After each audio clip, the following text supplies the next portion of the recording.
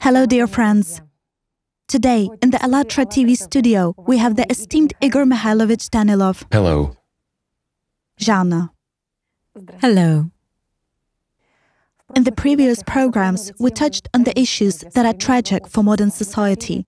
We talked about ritual sacrifices of children, which were committed by the secret order, the Ninth Circle of Satan, as well as its representatives, who are the top of the world elite. We also raised issues about the hidden influence on masses of people, about the materiality of thoughts, about the influence of the third parties on the destinies of people. And it is interesting that according to the results of all these programs, people sent us a lot of emails where they express their sincere gratitude to you, Igor Mikhailovich, because thanks to this knowledge, they already begin to analyze and understand what is really happening around them, what is happening in society, what world we actually live in, and what should be done, and how to act in order to change the situation for the better. And in these emails, people also suggest that we should consider another topic, the topic of magic and its influence on human life.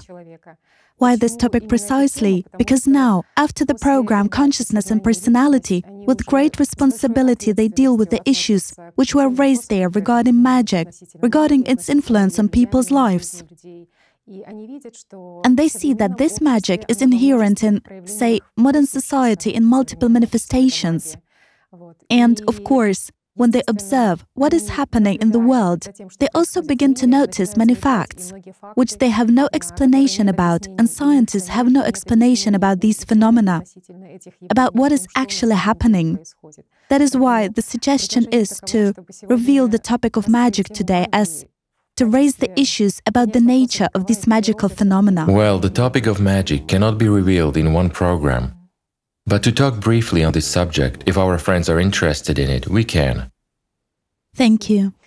Well, if we enter the query in Google, in particular the protection from magic, the number of search results that pop up is enormous. People are wondering how they can protect themselves from magic, from hacks, from witchcraft, and, of course, respectively, on the same number of requests, there is the same number of offers with the services from people from different dubious resources on how they can help people with this. And not only people themselves study the issues of magic, but science is also engaged in this.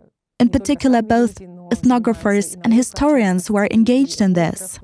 And here's what interested us. In particular, ethnographer and historian Sergei Alexandrovich Tokarev said the following. It would seem that with such great importance of the issue, which is not only purely of academic, but also of practical interest, the problem of magic should have long been subjected to serious research.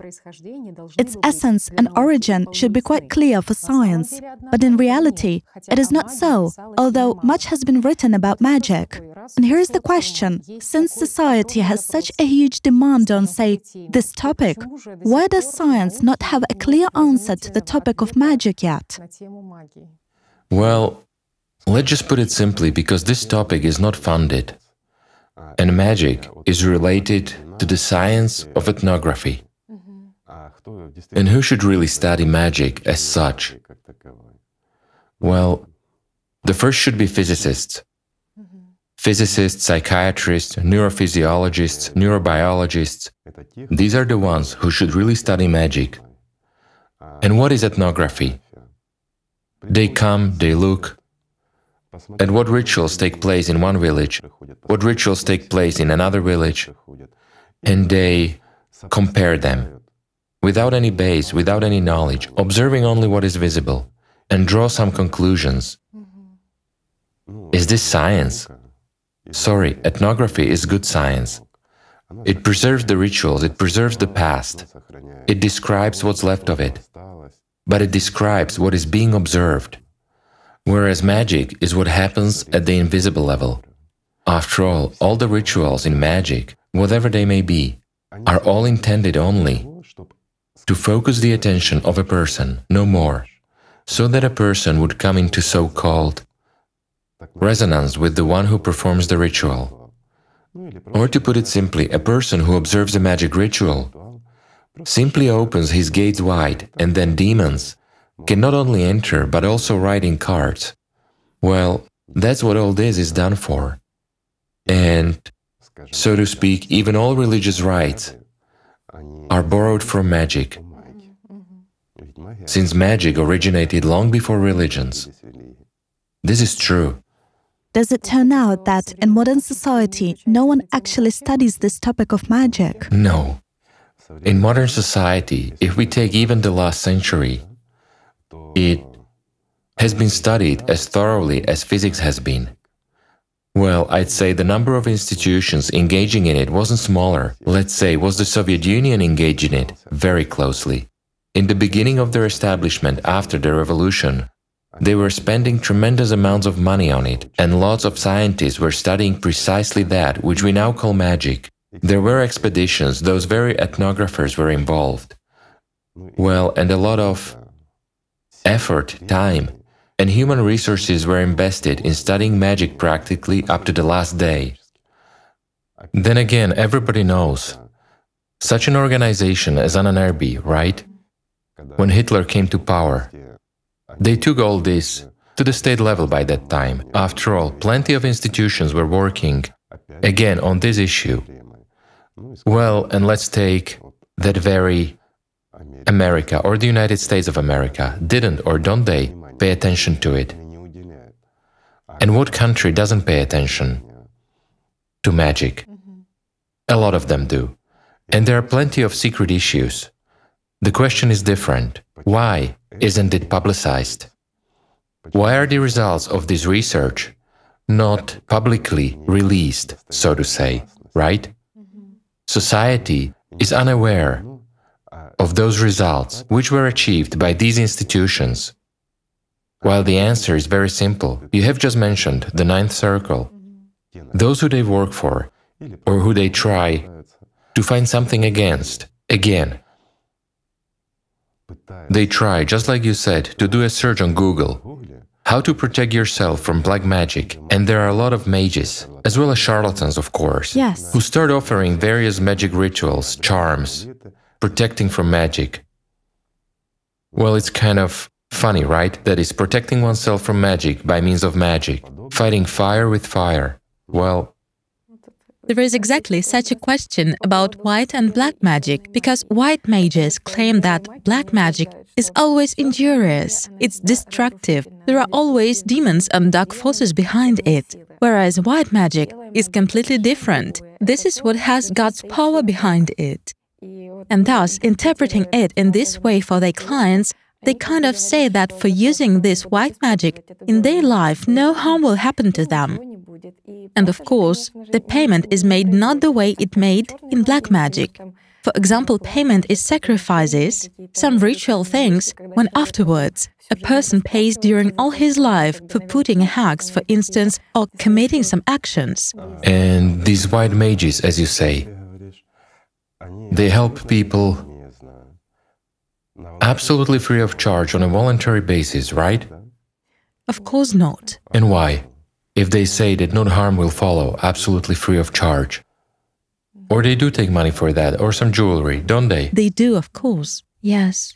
As of today, I know only one organization which is honest and honorary indeed, whose volunteers don't take absolutely anything from anyone, but do a lot of kind of good things. There are lots of projects which hardly can be manageable by any institutions, whereas people do themselves. Among these things, plenty of attention is also paid to the sphere of the spiritual development, and among priests of all religions, let's say, who are in this organization, they try to convey the truth to their congregation, not twisting it, but on the contrary, correcting the mistakes that were brought from the mind into their religions. And there is a great number of people who don't belong, as it may seem, to any religion, but nevertheless, these people do a lot for the spiritual development of people. This organization is Allatra. Great. Isn't it so? Yes. It is. Where people can help each other really gratuitously and with a pure heart, while all these communities, and all others as well, don't do anything free of charge. Now let's go back. So they take money. And isn't money an equivalent of payment? Of energy. So a person spent his time, spent his effort to earn some money. And he gives mages this power of his, which he spent on earning this money. Well, isn't it so? It is. And it's interesting, Igor Mikhailovich, that many people think that if they gave some money of theirs, then they sort of solved this issue, paid it off. No. Do they buy it off? Of course not. Money is, for those who engage in this, let's say, this is their work. They are people, they want to eat, they need to wear something, but they also just want to somehow exist in this world and simply exist comfortably, let's say. That's why they take money. And in fact, if we speak about the cost, the financial issue, real mages have very high tariffs, and not everyone can afford them. As for those charlatans, yes, those ones take $50 or 20 hryvnias, especially the ones who build an entire network. When he, pardon me, has his own mass media at hand, he starts to spawn these mages and fool people. And nowadays there is also the internet. They may even take 10 cents up to God knows what amounts, in order to simply collect them from people, and the more the better. But real mages have unbelievably high tariffs. They are unbelievably high indeed, and not everyone can afford them. But the result is also different.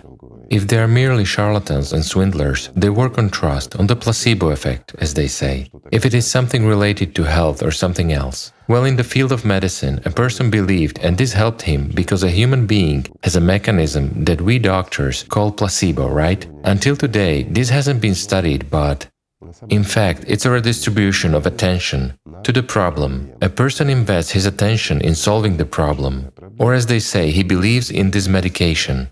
If doctor managed to convince the patient, then the medication helps.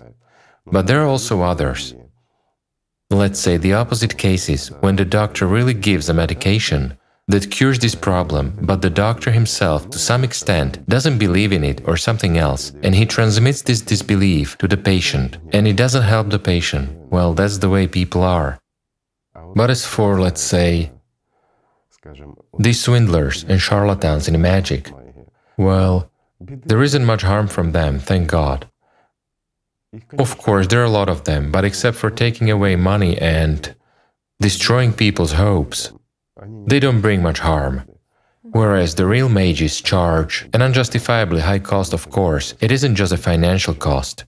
The biggest cost is the one which a person pays to obtain some results for himself by means of magic in this three-dimensional world. And as always, the result is material. Regarding human love, to bewitch someone or something else, to get someone back, some success in work, some career or financial issue, it doesn't matter. That is, a person turns to sorcerers, mages, either white or black ones. Well, it's people who came up with the idea that they perform a certain magic action on behalf of, let's say, representatives of these particular saints or prophets of this religion, depending on what religion dominates that region. Or, for instance, they use the scriptures, or even supports for these scriptures which allegedly have some kind of power, and they're using that power, right? However, even for a mage's small service, the person pays a disproportionately high cost, and this cost is life. He exchanges his life for death in order to get a momentary result, which again will not bring him anything good. No matter what a person receives, he will receive dissatisfaction, let's say so. Human love cannot be bewitched. Attachment can be. Well, your second half will be like a zombie, no matter whether it is a man or a woman. But all this is also shaky after all. It's a shame. In general, it is paradoxical when people precisely want to attract love, They tend to or receive love, that which is the highest, the most light-filled power. Everyone wants to receive love. After all, people don't want to love. They want to be loved. And again, they treat, we say, mages, right? Yet how do people treat gods? Well, let's just take a look. From time immemorial, how have they treated them, right? Yes. Well, not from time immemorial, but over the past 6,000 years, how it all developed. Let's put it this way. We also have interesting information. Deformed, transformed, and exploited. However, in the literal sense, it's exploitation of gods. Well, isn't that so? Yes, so huge is. The egoism and human consumption are so huge. Human greed. Greed. And pridefulness. Igor Mikhailovich, you've touched upon this topic about gods and about the consumer attitude of people to all these stories. And we have found very interesting information on how consumeristically and selfishly people treated that which they considered divine. Wait, why treat it? Do people treat it any differently today? How do they treat God? Yes, nowadays we have dominant religions. Desire to receive. Yes, they believe in one God and the like. But what is their attitude to Him? Like to a genie who owes them something. And they come and say, "Give me." Well, isn't that so? Yes. The only thing. And what do religions do in response? Well, if we look today Also, at any religion, there are a lot of magic rituals in it. yes, exactly. Why is that so? Here is a simple question. After all, religion denies magic. How did it happen that they actually deny magic, but at some point they themselves use these magical rituals? Well, in fact, we have already mentioned, and more than once, that any religious organization is primarily an organization. And in any organization, financial interest predominates. Demand. What does any organization need? It is the number of buyers, to put it simply. A stable number of them, a good, solid corporation that can grow, but it can only grow when there is demand for its goods. Can one trade God? No. It's impossible. Yet one has to live somehow. And thus it happens, instead of gathering as a community, even if you need to build temples, they've built temples in their free time. People serve God. Both who teach the word of God and those who accept it, right? Meaning, this is a normal community, this is a normal relationship between a human and God. God must occupy, or let's say, the spiritual path must occupy 24 hours a day. It cannot be somewhat discreet, like we went and attend a service or perform the prayer service while the rest of the time we serve Satan. That means you're on the Satan's side. In no way you will be on God's side. But again, the person to whom God gives nothing, and this person on the side of consciousness, where demons whisper to him, since God, the one you believe in, is omnipotent, He must be giving you something. He must solve your issues. He must give you life which is better than other people have. Well, how are you different from others if you believe in God, right? But if you don't get anything from Him, what kind of God is that? Everything is equal there, yes. Well, of course, everything is equal. And this paradox has led to the fact that people began to transform the knowledge into religions and teachings, and this transformation happened with a mixture of magic in addition. Why? Because magic, well, as we already said in the previous programs, Such an enculturation, right? has existed for a long time. Well, of course, enculturation also plays a very important role when people lived by certain rules, when magic was natural to them, when completely different formats dominated, and here people came and imposed some religion on them. But without these rituals which gave them something, they would not have perceived it, sort of, let them be for a while, and then we will exclude them. Then they saw that this brought profit. Well, how can a corporation give up profits? It will simply collapse. Well, then such a synthesis happened of magic with the knowledge that the profits brought you. It's surprising that people create this demand themselves. Who else? And they run from religion to magic, and it doesn't matter to them, who will solve this issue. The main thing is that someone would solve some problem of theirs more effectively. The transfer of responsibilities going on. Yes. And how can it be otherwise? So the main thing is to solve, and no matter how. By any means, of course. Either a priest will solve this issue, or a mage, a sorcerer will solve this issue. And people don't care whether it's a genie, devil, or a god. They call the devil God only because he solves problems, that is, in the depths of human consciousness, there is an attitude to God exactly as they say, a caring father who loves you, who gives you everything, does everything instead of you. In other words, God is the one who gives you something, the one who protects you, who helps you, and who solves all your problems. Well, people have a feeling that God owes them. God owes nothing to anyone. It is people who owe God.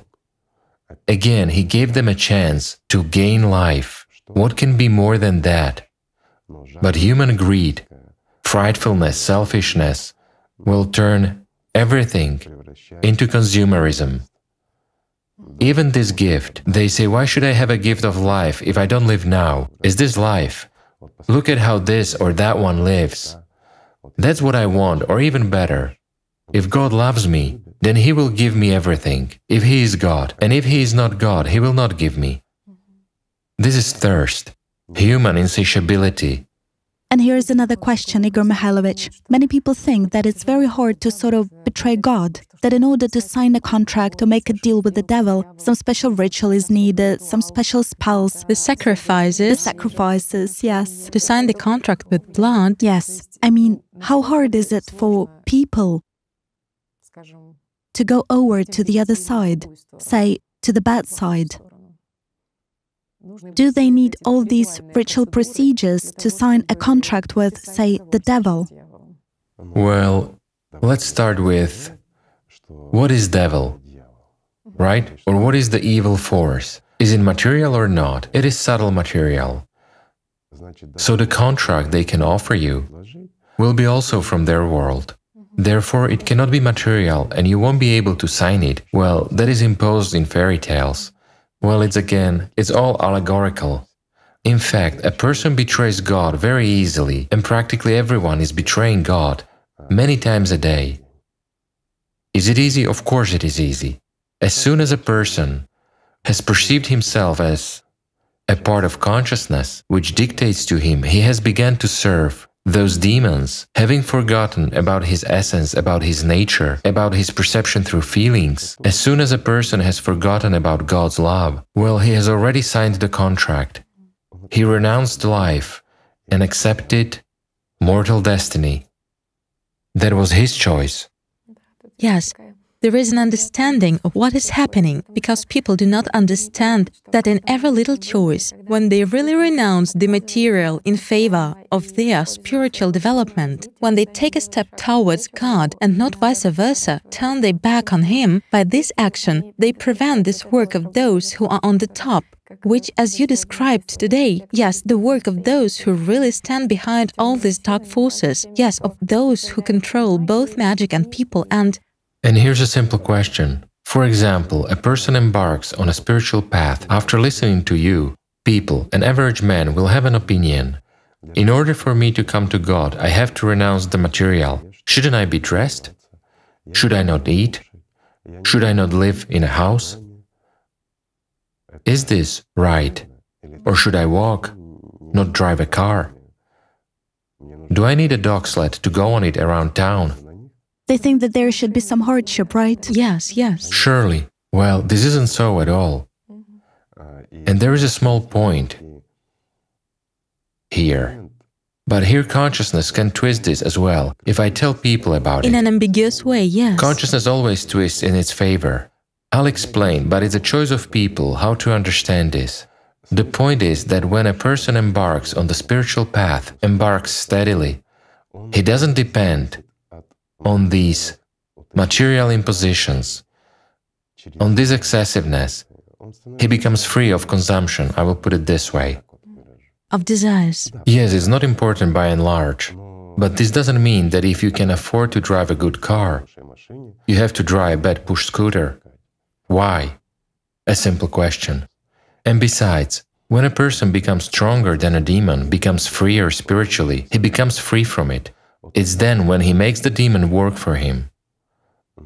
Well, surely there are surpluses, I would call them so, which you can spend on your own selfishness, but you will lose spirituality then. Or you can spend these surpluses for the benefit of people, on a good deed, yes? Then you will not lose anything. And many people have come across this, that when they embarked on the spiritual path, and not like a weather vane on the house, which turns where the wind blows.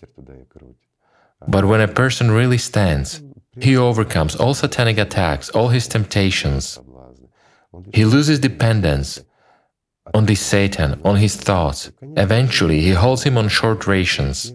And Satan begins to serve him, and then he serves him faithfully, allows him to earn everything in a material aspect. Well, this is really so. Well, what happened over time? Well, it's already back then, after Sumerian times. Well, although they started this sacrifice from the times of El, when the descendants of Atlanteans came and taught them how to please God. But where did the substitution occur? The substitution occurred when they accepted that if you wanted to live well, you have to obey the devil. That's it, then you will have power, then you will have everything. And here is a serious substitution. Instead of making demons in your head serve you, you have to become so strong spiritually that you can make them serve God. And then they will serve God, they will serve you. And if you do not feed them, they will die. When you are spiritually free, when you gain life, here at this time, in this life, you become entirely free.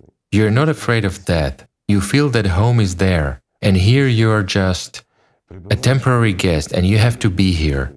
And as long as you have to be here, those demons serve you. They serve precisely the deeds you do. And as a rule, people do God-willing deeds here, and at the same time solve their natural needs. Well, it's fine, it's natural. Well, then everything is going well. Why is it so? Because the demon will not deceive you then. He will give you the right instructions. Well, not the instructions. I'm sorry. Well, that's not exactly a slip of the tongue. Usually, demons in consciousness give orders and instructions which the personality unwittingly has to follow. Subordinate. And here they give suggestions. The difference is huge. Why? Because a person is spiritually free from the instructions of the demon. Well, he just does not react already, because he is free. But it again allows a person to achieve a better life in this material world. Well, it is not a key point at all, and it is not important. Why? Because there is no this dependence. Well, it is already as a side effect, let's say, but seeing and knowing this, they've started to go directly. After all, one has to overcome a lot on the spiritual path. One should really learn to feel, learn to love God. Until you begin to love God, you will not receive His love in return. That is precisely where you invest a tithe and get 100-fold in return, right? That is, for your penny, they say, you'll get 100 in return. What is human love? What can he give to God? It is merely human love. Yes. But he receives in return God's love. And he gets filled only when he radiates this love from within. What can be higher? Of course. Then comes the birth of life. Then comes freedom, inner freedom from this matter. Then death is, well, you don't care about it. It is transition, transformation from one state to freedom. Well, it's like letting a bird out of a cage, isn't it? Well, what else can we call that? No other name. And not just to let the bird out of the cage, but into boundless fields, where life is wonderful for it, where the sky is blue. Igor Mikhailovich, it is so delightful and beautiful. Yes, but uniting with the nearest and dearest. However, a human being must stay here and, let's say, till the last breath of his body. And again, not just to be selfish, to make these demons serve him exclusively with the purpose of some profit, but he makes them, I'll say it again, serve God. It means, whether they want it or not, but they work for society. They work to help other people become spiritually free from similar demons. That's where power is. But here it is necessary to make an effort. It takes a lot of, let's say, striving and time. Well, in fact, consciousness only tells people so. It's very easy, guys. But consciousness says it is difficult to serve God. While with a demon it's easy to reach an agreement. You come to a mage and ask him and he solves a problem for you. Waiting till someone starts working for you. Whereas here, a person already possesses that. After all, he already controls his own. And no, there is a substitution, a spiritually free person who really subdued these demons and they serve the spiritual world and people. Or, as consciousness narrates, this mage, he conquered the demons and they serve him. Could this happen in the realm of magic? No matter what they are actually called, white mages, black ones, or even great striped ones. No, mages are precisely slaves of the system, slaves of the demons themselves. And out of human qualities, only desires, only pridefulness is left, which is imposed precisely by consciousness or by demons. They believe that they can deceive Satan. Therefore, while in fact, yes, they themselves are deceived. It's impossible to deceive him. After all, he's the creator of all lies. Well, how can one fool him? Let's say, is it possible to win the game of chess against someone who created it? He can play giveaway. Give it a try. But ultimately, give it a try. It's possible if he wants it, but no more than that. But why would he need this, right? And now, what is the cost for someone who turned to mages for some, no matter what action? And why does it happen this way? That is, a person has come, he craves. Well, give me an example. There is an example. By the way, we have a question that is asked at the forum to mages, psychics, who promise to get it done.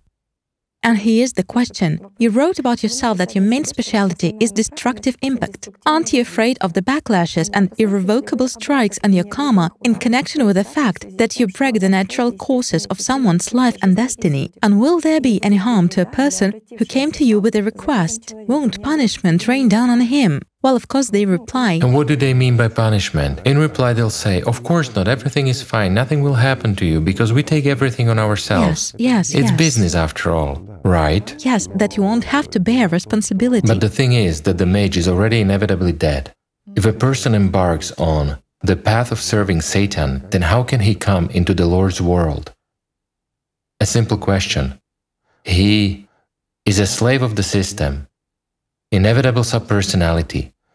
But that person who contacts mages for fortune-telling or something else, well, he wants to know what will be an example like this, what people want to know, and we will expand on it. They actually want to know the future. The future. The future, right. Okay, so what is precognition? The mage must know the object of observation which the person wants to know about, because the future is enormous. And even, let's say, the mage won't be able to tell it. Particularly, a person wants to know, for example, what awaits him in the future. And there are key moments which, well, let's say, like road signs, stand along his life of the person, or in the path of this person, right? And a mage who possesses the ability of precognition, seeing this person, knowing his image, knowing his name, can walk the path of his life. What will this person pay with? A simple question. He will know that in store for him, for example, to have children, to build a house, well, classic. And he will also plant some trees. Well, trivial things. So he found out, even in some circumstances or something else, or he was forewarned about something bad, the mage might say, be careful at that time, don't drive your car, right? Or go on foot, on Thursday, for example, and nothing bad will happen to you. The person does this, lives, everything is fine, nothing happens. And now a question, but what did he pay with? And does he live indeed? And at whose expense will this all come true? Yes. After all, when contacting a mage, a person makes a deal. What does he exchange? His life, his future for knowing what it will be like for him. A paradox, but it's true. And now a simple attention please. And how exactly does he exchange? What happens at that time? Because nothing cannot come out of nothing. And the payment must be tangible. The power of attention and time. Time is an important factor which a person pays with, but much more important thing is attention. That attention which a person should direct to God's love, for uniting with the spiritual world, he redirects it to expectation or getting some results. Afterwards, to fears of retribution and all the rest, so he doesn't have and cannot have life, plus demons, who definitely, the third forces connect very often. If you made a deal, if you, so to say, paid a demon once, he'll never leave you alone. Binding. He'll always eat you. Thus every mage gets a network created. Well, a network of debtors, let's put it that way. And it doesn't matter what amount of money you gave him, although I'll repeat, real mages have a very high price, but they give a result in a material world. Well, I mean a financial price, but that price which people don't know about is even higher. Meaning, it turns out that they pay a mage with their power and their vital energy, and among other things, they implement these programs themselves. Absolutely. They pay with their life. Not just with vital energy, but they pay with life. With life for an illusion. Sure, and they get an illusion, because whatever he wishes for, home, loving family, something else, yes, he will have it, but it will be temporary, and it will disappear, pardon me, like a water. And here it remains. Just get a handful of water and do this, and you'll see it gone. The same goes for your life, just like water. It will slip from your hands. The same goes for your life, and what will remain? But a human doesn't understand what time fleeting is. And this is the worst thing. They want something right this moment, now. And there's another big problem that a human has on the whole, because a person who lives under the control of demons, under the dictation of his consciousness that imposes desires, aspirations, fashion and all the rest. Because if we start looking into it, I'm telling you, magic is actually terrifying. Why? A simple example. What is fashion? It is imposition.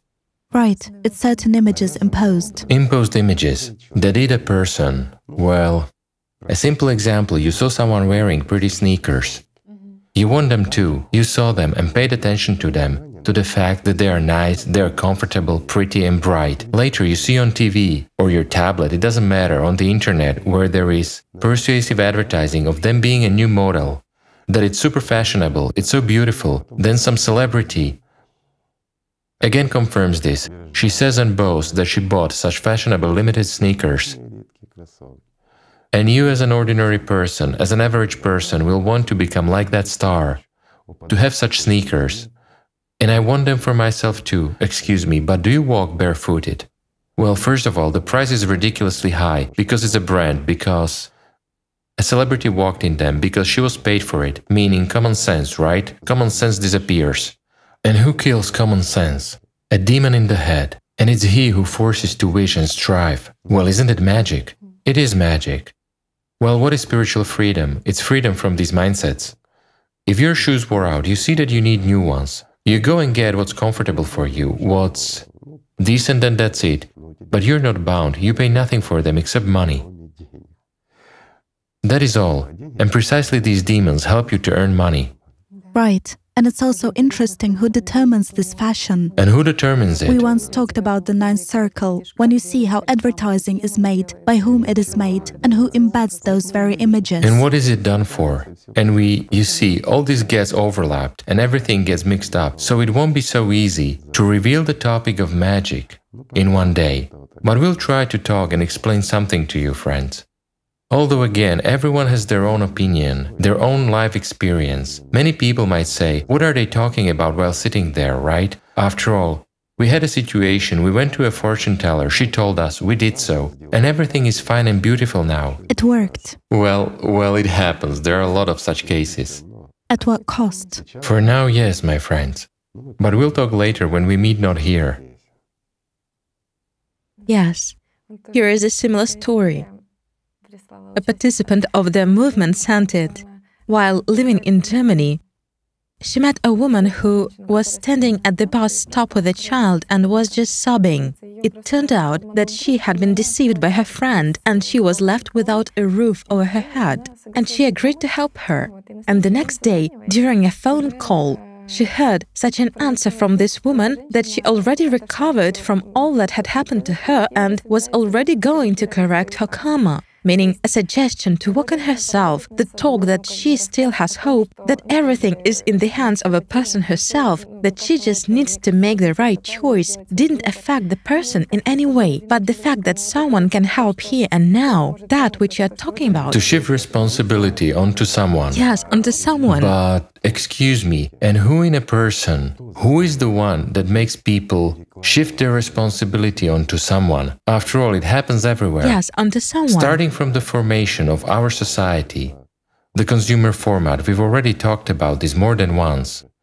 From simple, trivial ones like, in this case, appealing to mages or correctors of karma and the like, shifting responsibility onto someone. Yes. It does not matter whether it is a mage, a clergyman, whether it's a politician or someone else. Why does this happen? And here is also such an interesting point that... And why do they want Yes. to solve other people's issues? Yes. That's right. But why and who forces a person not to perceive something by himself, not to strive for freedom, but to shift responsibility onto someone? Well, also... Some kind of prompter inside tells where to direct it. Yes, there is also such a phenomenon. When a person doesn't understand that the problems he has today, this situation is given to him to become stronger, but instead he regards this situation as someone else's guilt. That is for sure. Well, definitely, of course. If there is someone to blame, hence there is also someone who can help, meaning exactly what these white mages actually play on. That... Despite all the complexity of the issue, there are those who can easily solve it, right? Yes, right. Therefore, if I can't solve it in a simple human way, it means that I'm turning to some forces that will come and solve this issue, right? Yes. Well, they will come and solve it. But what is the point of this issue? I wonder if people are aware of where these forces come from, what many call adipositive white magic. After all, people don't understand where these forces come from. How can you say that you do good if you don't even know the source of this? Of this tool. Well, he's doing it with a pure heart. Look, everything is simple. A person comes, for example, to that very mage and says, "Listen, I have a problem. In business, I need to solve it." He says, "Okay, we'll light a candle or do something else or perform some kind of ritual and your business will be fine." The person says, "Okay," and everything gets better in his business after a while. And that one who is engaged in white magic says, "Well, you see, I didn't destroy his business. I helped him build it." Is it a good deed or a bad one? Yet, how prideful this mage, sort of, I know better than this businessman. Okay, a child got sick. For example, a parent or parents with a child come to the hospital. Doctors make a serious diagnosis and say, "It's hard to cure, well, as always, meaning it takes time." They cure the child, yet he falls from one disease into another, a chronic disease or a hereditary disease. Some people are in despair. It's a child. We must help somehow. They come to a white mage. He performs some kind of ritual and says, "Here, take these enchanted poppy seeds, sprinkle it on a child, or put the salt in his shoes and let him walk in them." And indeed, the child begins to recover. Did the mage do a bad or a good thing? A bad one. If we face the truth, What price parents pay for it? not only he himself is already inevitably a dead man, Yes. the parents who got involved into his web, they are already inevitably subpersonalities, but they also sold the child. Yes. What for? To be with him side by side for a couple of years, so that he delights them with his playing and health.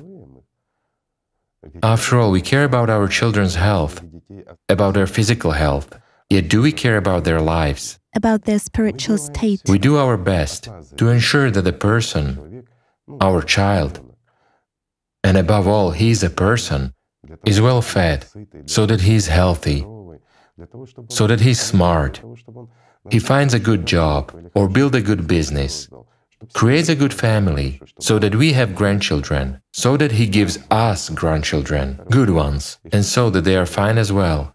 Yet do we care for how long he will exist?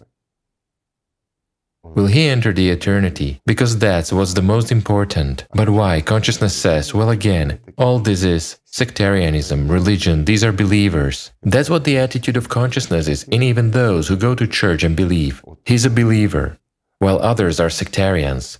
well, they are totally stupid. Or the sectarians say, well, what we engage in here is talking about the truth, we talk about God, while in religions, clergymen are fooling people, they are downtrodden to the utmost. Well, in this way, they divide themselves into us and them. Confrontation. Certainly, this is banal manipulation of people by Satan.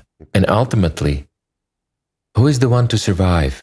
Satan. The system, yes. The system. It eats them, the others, and the third ones, and so on. Yet, can a person who loves God be against some religion or against something else? Even against magic, I ask a simple question. After all, this is people's choice. How can I forbid anyone? If a person wants to live, he lives. But if he does not want to live, he does not live. It's his choice. This is a right given by God Himself. Can anyone forbid a person? No. If a person likes to serve Satan, he serves him. A mistake. Well, again, what is the mistake in? In the fact that a person chose death instead of life? Well, that's his right. He is the one in charge. There is no knowledge. And this is already our problem. It is already not his problem. It is our problem, of those who understand what knowledge is, what the path is. And now we must convey and offer it. And if he rejected it, this is his right. Well, isn't that so? Yes. But we cannot force anyone. Not even our own child. Why? Because a child is a human being. And a human being has the right to choose life and to choose death, to serve God or to serve Satan. But he cannot but serve.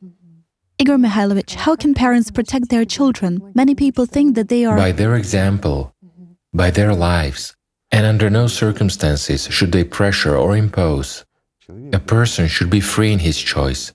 This is the right given by God, and parents cannot claim that they have the right to deprive him of, say, the right of choice. They will not be able to deprive him of it. And how many examples we see in history when children of the clergy parents take the side of service to Satan. Even when parents did serve, they were truly believers, they lived by all canons, and they were worthy of the title of being clergy, and children became, I'm sorry. Such a protest, yes, of the system. Sure, opposition of the system itself. A person should go to God from the inner, not through consciousness or through the mind. It must be an inner need. It is like a desire to breathe, it is like the sunrise in him. Well, not as, in any case, not as a sunset or some storm or something else internal. When a person has a problem in his life, they tell him, you have it because you don't serve God. The person says, all right, I will serve God. What should I do? Where do I light candles? That's where it all stops. Again, to solve the problem. At most, he will go to light candles, again hoping that everything will get better for him. Well, isn't that magic again? To go and ask for material things. And no matter what anyone says, they say, you know, God, He is omnipotent. Everything is in His hands. He will give you everything. He has already given you. Not to waste. You shouldn't ask for more. You have to prove that you are worthy of it, worthy of what He gave you. To multiply this. And everything else. You will take yourselves, earn, create, do. They say, I cannot. How come you cannot? Then your desires come from demons. You want too much of what you don't need. Yes. It's, the topic resonates with how we came across revelations of a Satanist, that he sort of believed in Satan and served. And he said, I serve. Well, when I served Satan, he said, I spent all my free time on this. But I looked at people who believed in God and that it was hard for them to spend as much time as I did. I didn't understand why it was so, but at some point he realized, well, sort of for himself, the fundamental thing about who God is and what, in fact, Satan is, well, who serves whom. And he also writes that I wasn't crying, I wasn't laughing, my feelings were zero. And then I realized that the power which I thought was mine actually belonged to demons that acted through me. I just opened the door to them, and they worked not only to deceive others, but also to deceive me. But at that time, I was sure that I surpassed everyone around me. And I was acquainted with Christians at that time, but I didn't know anything about the Bible. In my opinion, Christians were just praying to some other idol, and I didn't know that there was only one God. And when he met people who really believed sincerely, truly, just like you describe it, the light was pouring out of them from the inside. Who felt God, not just believed and hoped. Who exactly felt and lived by God. Who lived by the inner Allatra, by God's love. Yes, and he said that I couldn't even get close to these people. And how will he get close? I realized that it was power, it was real, that it was the light, of course, which was burning, that it didn't let anything evil get close to it. Absolutely right. I will give a simple example. Why can't a mage, as well as any demon, all the evil spirits, come close to a person who is spiritually free? Because a spiritually free person is nothing but a candle in the darkness. Here is a simple example. You can conduct an experiment. Turn off the light, light a candle. You will see that the room where it was dark became bright. Well, it is desirable to do this in the evening when the sun is not shining. And then take this candle and enter the next dark room. What will you see? That it becomes bright in there, in that darkness where you go with the light. Now try to bring the darkness to the light.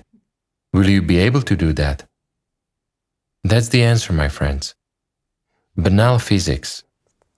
There is no place for demons where God's love is, because God's love is light, while demons are darkness.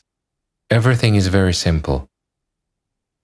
So Jana has also said about that person, in particular, that he thought he was about all people. And it's interesting that in Holy Scriptures as well, when you come across and read Patericons of Holy Fathers, you understand that it was precisely magic and these supernatural manifestations that they feared mostly. And they even prayed for them to disappear as soon as possible, actually, these magic manifestations, in order for them not to fall into pridefulness, arrogance. And why? Because again, when a person stands on the spiritual path, when Holy Fathers were walking this path really, and we take not those who were canonized by pulling some strings and the like, because they'd brought a lot of believers and shown tricks, but we take real Holy Fathers. These gifts and possibilities were opening for them, because the devil is none other than a seducer.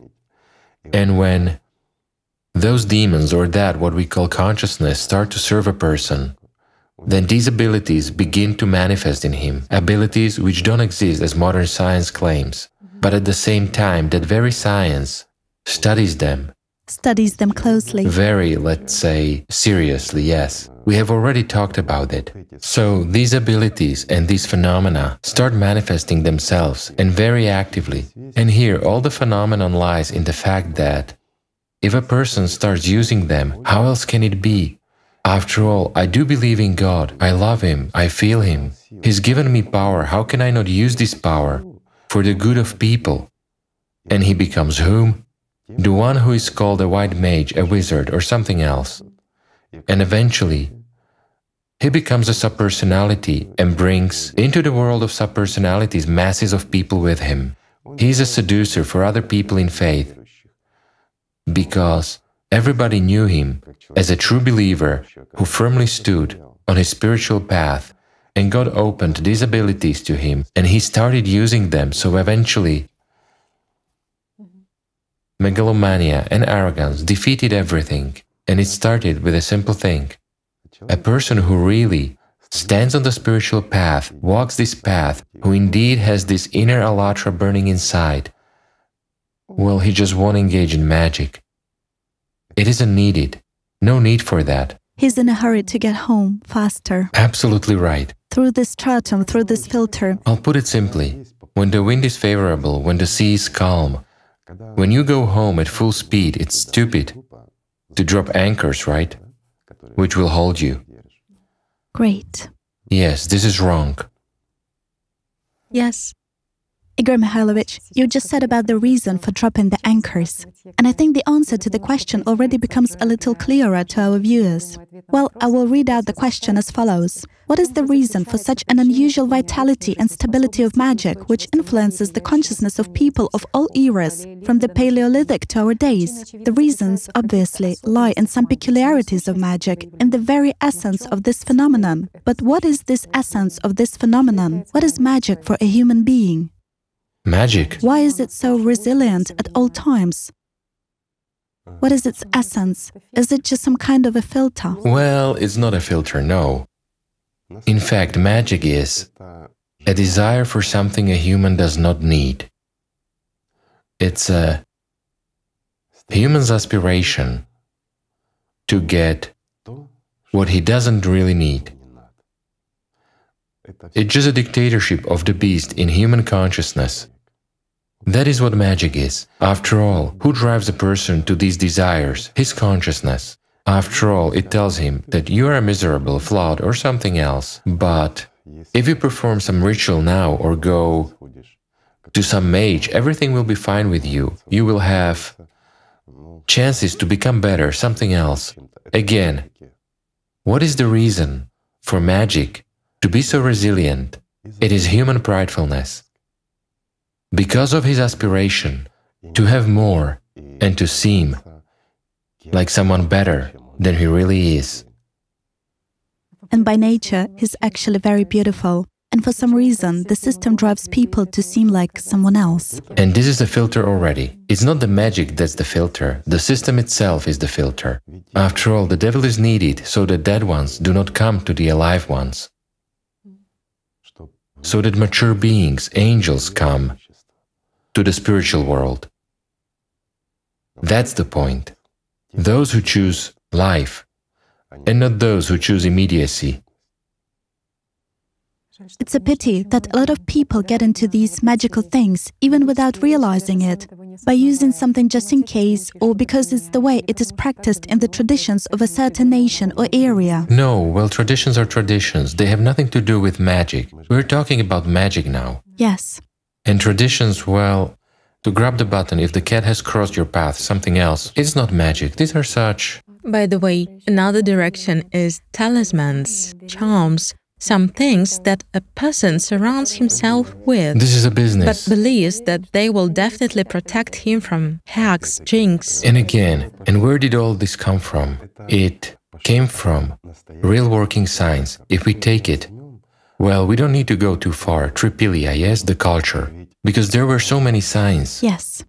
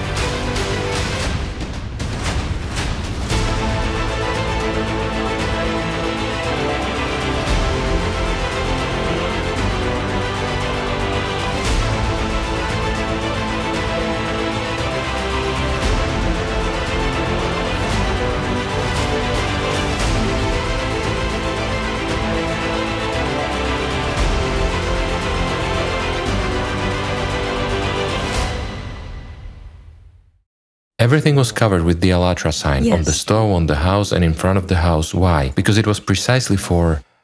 While we consider times 7,000 or 6,000 years ago, the time when the system was gaining power, when it began to assert itself in this world, after so many years of Lucifer being driven under the rock, he began to crawl out of there.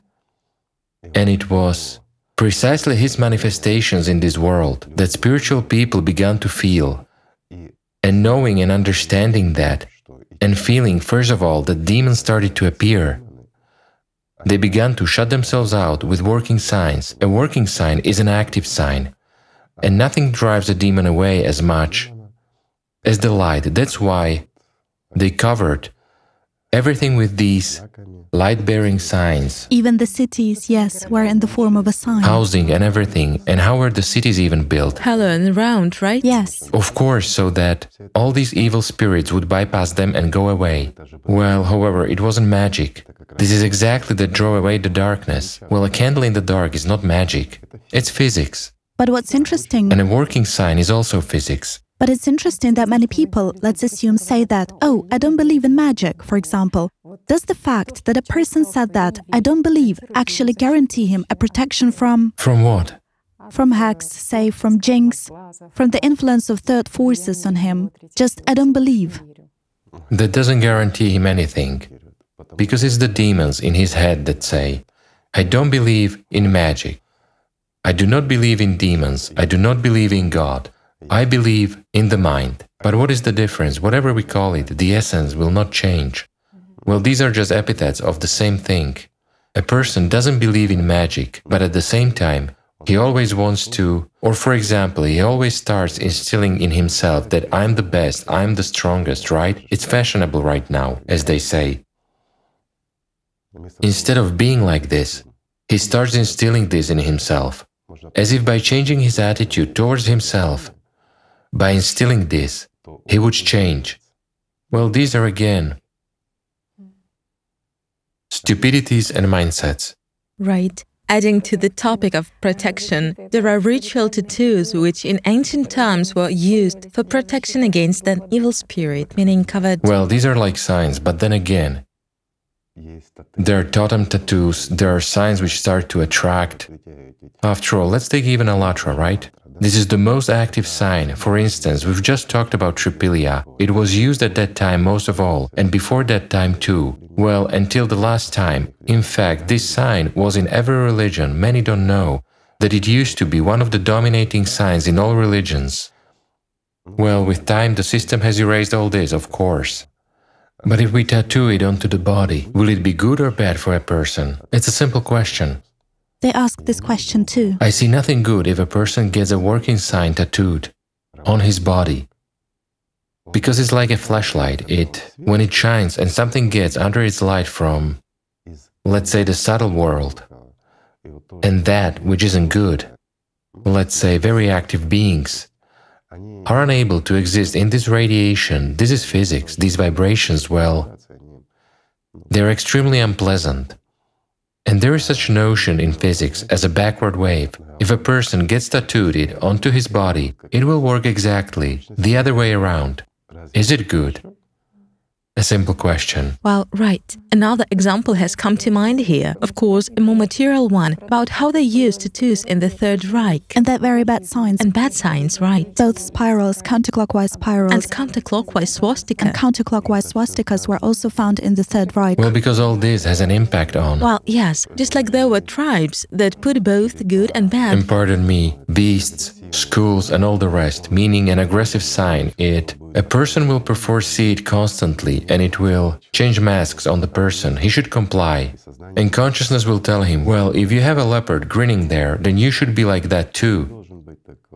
Well, all this is playing games. Basically, a dried chili pepper. A chicken claw at the windscreen. Yes, it's merely such a placebo effect. Placebo effect, yes, but it does work. And... well, excuse me, if a person hangs a chicken claw in the car with the purpose of warding off evil spirits, he'll attract flies for sure. Do you know where one should put this chicken claw? In one's head, to prevent stupid thoughts from popping into. Such a tool. Igor Mikhailovich, there is also such a topic about the magic of the word, as it is also called, because researchers and ethnographers, while studying ancient religions, the religions that currently exist, and ancient peoples, said that the majority of rituals were built with the use of certain spells. Others say, no, there were silent rituals too, where actions were important, not the rituals. And now they have such a dispute. What is actually paramount and more important? Perhaps it is the word that influences, Or maybe it is the action that influences. Which one? None of them is important. Or maybe the place too, the one with intersections. Neither the place is important. Those spells like go to an intersection. Whereas an intersection does play a certain role, but a busy intersection. When many people move in one or another direction, let's say, especially if it's an intersection of busy roads, then it does play the role here. Why? The flow of people is, well, sort of like rivers. Rivers of energy where these demons live. It's just easier to make a deal with them there. But if we look at the roads, there are places where accidents happen constantly. Yes. Why? Well, a geomagnetic zone. The location is such, a reverse flow is formed. But this is only on those roads where there is active traffic. A stream of people, a stream of energies, some kind of anomaly, some kind of dead end, where, let's say, predators can be present. But it's enough to place the Alatra sign, and the order is restored, let's say, on that very road. That is, in this case, the signs will work, right? Towards positivity, towards creation. They will work, yes, signs will work. Whereas magic, as it is, with just, what is more important, a ritual or a word? A word. Neither ritual nor word is important in magic. It is the investment of attention that is important. That's what is important, where the energy of life is invested. If it is invested in a certain action, the action gets fulfilled. But again, if a mage fulfills it himself, well, a real mage, right? After all, he basically performs that very meditative practice. I mean a real mage, but not some playing around. Whereas those who imitate them, or when it is done in public, then a certain ritual is performed. This ritual should attract attention. It should, let's just say, cause a person to open up, that is, to attract him by an action, a sound, or something else. Well, similarly to some kind of service or whatever else. Divine services. I mean, in this case, yes. Ritual actions, yes. A ritual action takes place, doesn't matter whether in religion or magic, but a staged action takes place. And this staged action, just like a theatrical form, makes a person invest attention and open himself up. Open up in order for demons to be able to enter. Nothing more than that. And then people who watch this get involved into this process. But we've been discussing before this, why are people who live by God's love not affected? Because they have the best protection. They have a shield. And this shield is called Alatra, meaning God's love. Great. Which is constantly active, yes. Whatever we call it, yes. Yes. Many sort of Alatra. Well, it is translated as God's love. That is Alatra. It's just like you've said that this is life, which he has already now. Quite right. If he, a human being, already has life, if he has gained it, then nothing is important for him anymore. He needs nothing else. The devil has nothing to seduce him with. What can he offer? Death?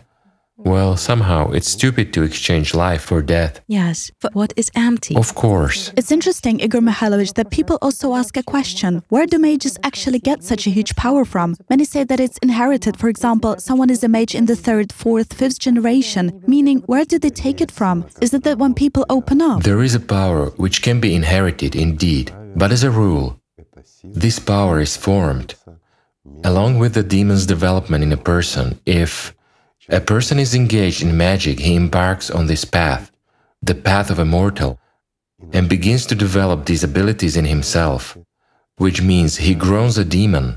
And the more people he draws into his rituals, creating a web like a spider, we have already talked about this today, the more people come to him with requests, and the more sorcery acts he commits. Everyone starts with simple things. Yes. And then they move to bigger ones, then much bigger ones, and then eventually, mages take away life at a distance. It's not a problem for them. When somebody comes to them and asks, as it said, to get rid of a competitor or someone else, that is, it's not much of a problem for them. Well, then again, everything depends on the power of the demon which he has grown. And another thing Igor Mikhailovich would also like to about... I'll put it simply. I would compare a demon to a piglet. The better you feed it, the fatter and bigger it becomes. And wait, in that world is hierarchy. It plays its part. Yes, besides, in addition to the topic of words, the power of the word.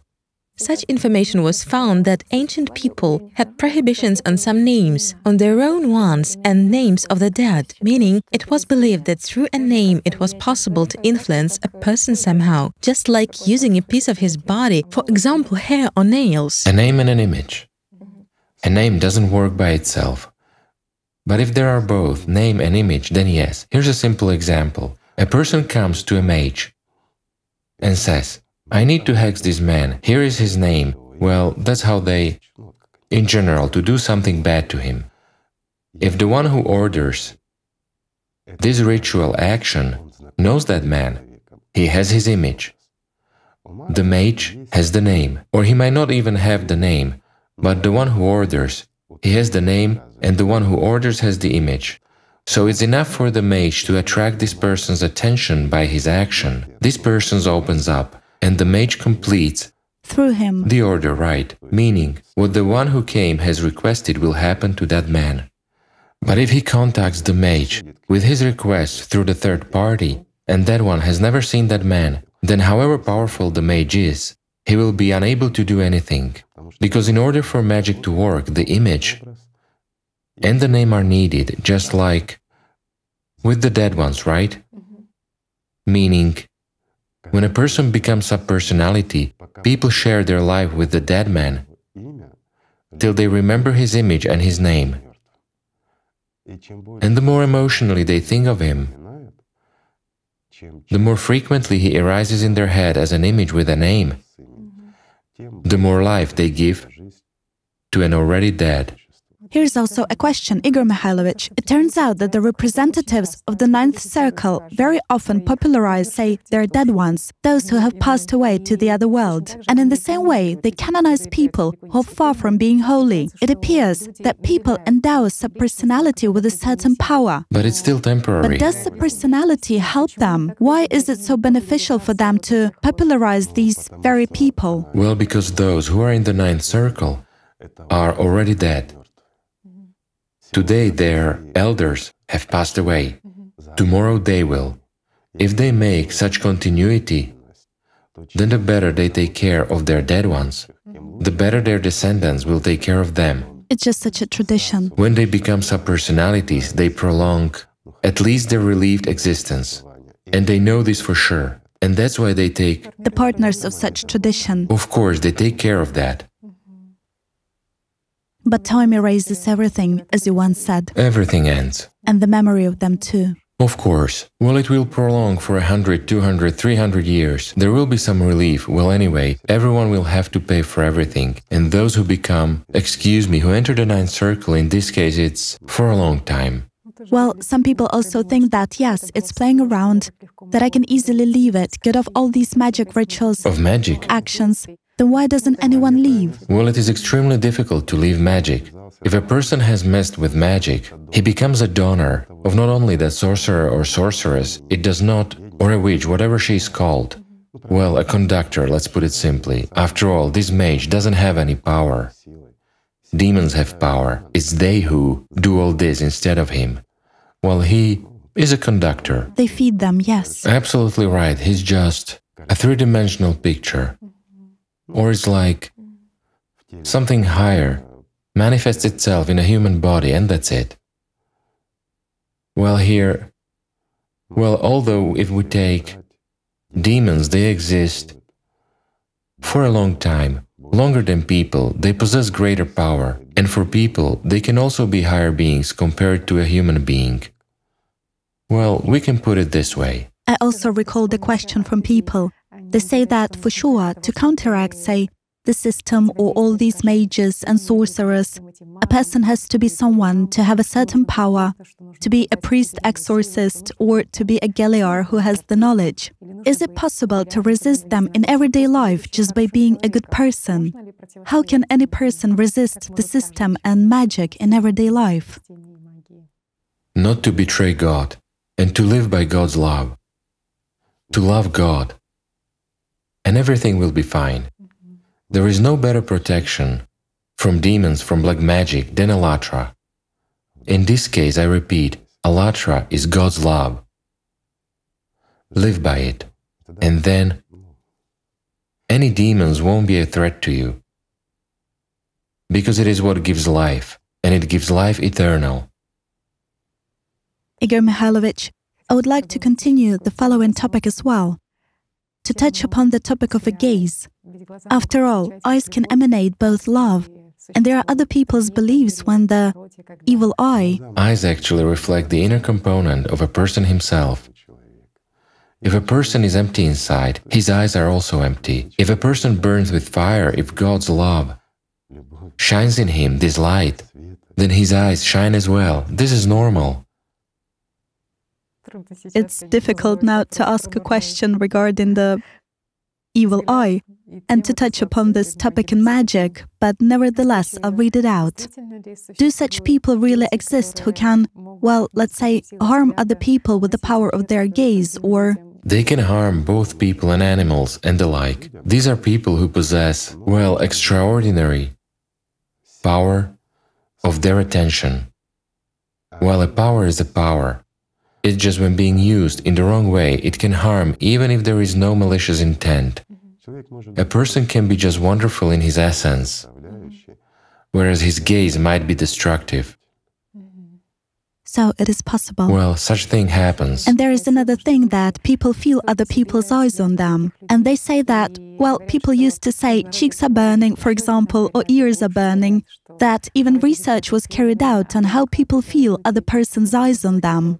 Both other person's gaze and when he is being thought of, especially with investing attention, a person can feel this. Well, the answers are in this book, in Allatra. This is work of the structure of the essence and so on. From time immemorial this has been known. Since the beginning of time all this has been used. But if we are to speak the language in which human structure is described in the book Allatra, the back and the left essences, the back and the right, react very easily and again precisely with the help of these essences. Some magic techniques are used. But what's the difference? The structure is the structure. And with their help, people both feel and transmit something, well, just like SMS via modern gadgets. When thinking of someone, a person starts feeling that he is being thought of. Yes. It exists, of course. This is straight physics. Right. In addition to this, they say that people feel exactly this area of the back of the head when someone is staring at them with a certain... Well, it takes place if there is a direct look at them. This means when a person is in front of the one who's looking at him from behind, and the person might feel this stare if the one is paying his attention. But this attention should be invested along with some desire, either, pardon me, with lust or with harm. Whereas if someone is just looking at the hairdo, the person won't feel this. Some powers must be involved here, energy must be spent. Then this is felt. I see. Right. We have another topic regarding the veneration of the Holy Death, Santa Muerte. And this religion is sort of gaining popularity now, and it attracts by the fact that the Holy Death does not require a person to abandon his previous way of life. That is, there are a lot of such representatives in it as prostitutes. Yes, drug addicts, yes. Yes, there are some drug addicts, murderers. That is, it turns out that people do not have to change their way of life. The way of life, yes, that without giving up anything, a person as if receives patronage and protection of this very Holy Death. This is a religion of subpersonality. Yes. It is aimed at a person while still being alive, sort of forms his after-death fate, let's say an extremely negative one. However, respect and commemoration of the dead is very popular among them. So from generation to generation, they remember images and names and the like, and so they communicate with them, often call them, meaning they feed subpersonalities. Why has this developed? A simple question. Because the person who, as you said, leads an antisocial lifestyle understands that he is doing something wrong, but desires and aspirations, meaning he is manipulated by his internal imps. In other words, he digs his own grave. But this religion is preferable to him, because he, being its adherent, brings up the future generation in the same religion by his example, that is, parents involve their children into this religion so they understand that paradise is not for them, There is no cot for them there. And they will have to stay in hell anyway and be boiling in some kind of cauldron, right? So in order to be pulled out from there, from this cauldron into cold, cool water, it is necessary that someone pays for it. Because it's a paid service, and thus children will pay for such moments of peace for them, let's put it so. Yes, moreover, what arguments they have. Today, we raise the topic of those desires, and the adherents of this religion precisely say that it is in their religion where wishes get fulfilled much faster than in the others. Well, naturally, because their religion is sheer magic. Directly, yes. It is caring about the dead and formation out of the inevitably living. The inevitably dead, I mean, well, yes, and the fact that the holy death itself has power over everyone in this world that no one has ever... Anybody will die. There can be no immortal bodies. The whole universe is mortal. And the period of universe existence is an instant, if we consider it from the perspective of life. Yes. And what's also interesting is that all these religions, in one way or another, many religions, are future-oriented and focused on the promise to people that they will get something in the future. And when people do magic, they want to know precisely about the future. About the future. And why is that? Because a person who is again under the control of consciousness and is manipulated by it always hears from consciousness one thing: you'll have a better life tomorrow, and a person always strives to create his best tomorrow. He does not live now. He lives in hope for tomorrow. And tomorrow is like a horizon.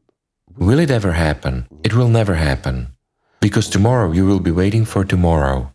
And it's endless until you become a subpersonality and realize that you had to live now. And what does freedom, spiritual freedom, precisely the true service to God, give a person? It gives now, today, here. While everything else gives hope for tomorrow. A demon can't grant life now. It just can't. It creates such a horizon. As soon as you reach the horizon, a beautiful future awaits you beyond it. You will be what you want and you will possess everything you want. Well, try to reach the horizon, my friends. To swim, to walk, to fly to it. It's unrealistic. It's true, people... It is also impossible to gain happiness from Satan. Indeed, people who live in the present and by this inner life have, say, this now and eternity in here and now, they are unlikely to be interested in any future that the system tells them about. They don't need it. Yes. They don't need it, they need hope. And they live by hope. But instead of really becoming happy and living, people hope that someday they will have it, and they form their desires and their happiness from the material. Well, from some banal patterns that are imposed on everyone, let's say. Again, what do we come to? Tritely, to be someone, to have something, and not to be responsible for anything. This does not happen. And here is also Igor Mikhailovich. A lot of people would like to. They understand that there is something greater than a body, that there is... Some people believe that there is only the world of subtle energies and there is nothing beyond it. But in this aspiration... Well, wait. If there is a world of subtle energies, it means that there is something that forms it. Everything is simple. It's just that in this aspiration to come into contact with the spiritual world and with the spiritual source, to feel love, to get rid of some attachments in the outside world, they come to... Well, in particular, there are the rituals of ayahuasca, which are widespread in Latin America, in Peru. Even in some religions, it becomes... In some countries, it is even a national asset. These are such hallucinogenic substances, hallucinogenic plants. And people go to the world's end, fly several thousand kilometers away to get this ritual, this experience, to break free from their problems, so as to get rid of what they have accumulated by their choice in the moment. And it takes a huge amount of time, money, and moving from one side of the earth to the other. To get another illusion. Yes. Yes, to get. And what's going on? And what's attractive about it all? Again, it's a toxin that affects a neural group of the brain, I emphasize. And there's a partial disconnection, but it acts selectively. It turns out that there is not a complete disconnection, but a partial disconnection between personality and primary consciousness. And here, at the level of personality, he gets some freedom from secondary consciousness, from primary consciousness. And he also gets all this visually at the level of the primary consciousness. The world changes for him, and he gets an illusion of some kind of freedom, that the world is not as it is. Well, depending on the correctly chosen substances that they take, a person can even move to the fourth dimension and perceive it at the level of personality. And this happens, and through backward connection, this information can reach primary consciousness. And when he comes to a normal state, he remembers everything to the smallest detail. They consider this a very valuable experience of gaining life. It seems to them that they become spiritual, that they understand everything. All-embracing vision, yes. That they know everything. Well, of course. Well, that's self-deception. You said that it's just the fourth dimension. It's just the fourth one, yes. Meaning by using such psychotropic substances, hallucinations. Not always they get there. Not always at all. Those are the ones who get lucky. And this all was selected and made right by someone with experience. In this case, a person almost becomes a slave of this trend. Why? Because what he has lived through and experienced is impossible to compare with anything that a person experiences in this three-dimensionality. But even if some mistake has happened and it works merely as a hallucinogen, yes, however, having certain freedom plus hallucination, the person falls into shock as well, because his mentality is so free. Yes. He perceives the world so holistically. A human usually perceives the world from a viewing angle, meaning that is what we see. Next, if we hear something, we have switched off here, switch over there, meaning where we invest our attention, what our primary consciousness has given us, where we have invested our attention, is what we perceive, and we perceive the world, sort of in bits and pieces. Well, here a person perceives it at 360 degrees. Like a sphere, he senses it all, well, it's trite, he understands everything. Let's put it this way. A correctly performed meditation, I emphasize, is not a spiritual practice. It is a work of consciousness with consciousness, gives a much bigger effect. But you have to grow up to a meditative practice.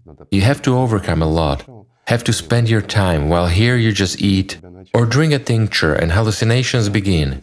Well, there's a small detail here too. When a person perceives three-dimensional images, it's a simple hallucination.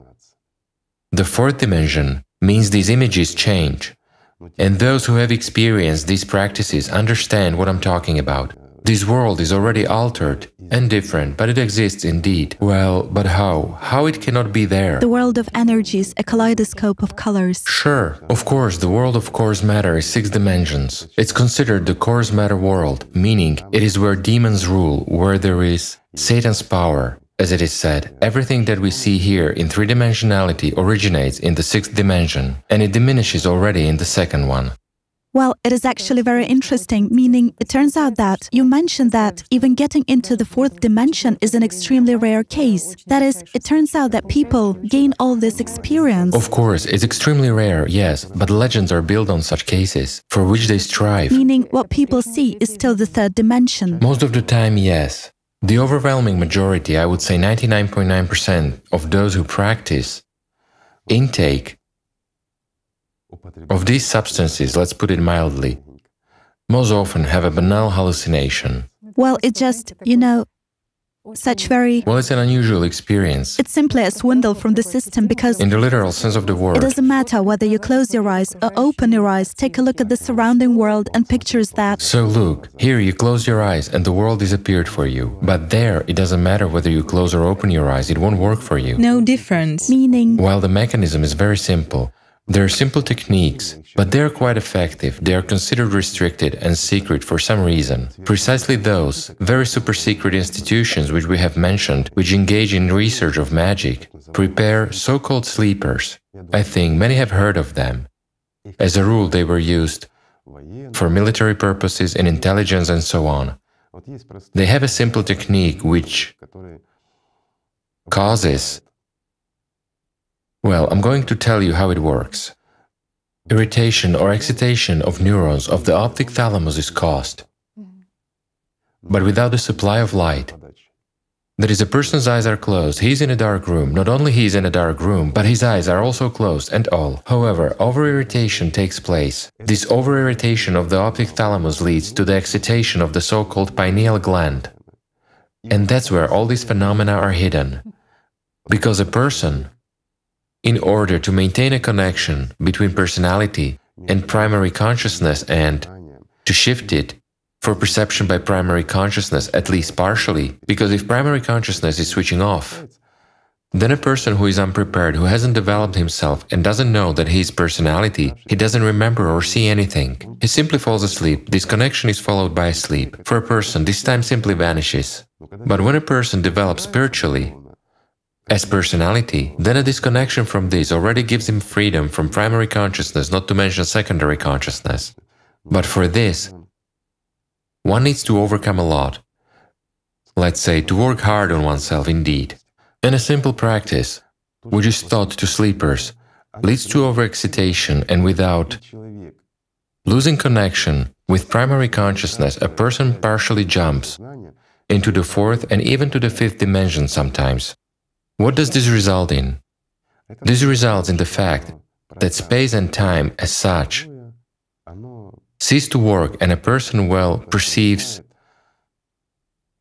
easily if he knows how to control this process. Then it is not difficult for him to visit any point and see what he wants to see, let's say. That is, the issue of precognition is solved quite simply here. And that's why they say that sleepers can see or find submarines, spaceships. Yes, of course, they can. There is nothing complicated about this. There is such a mechanism.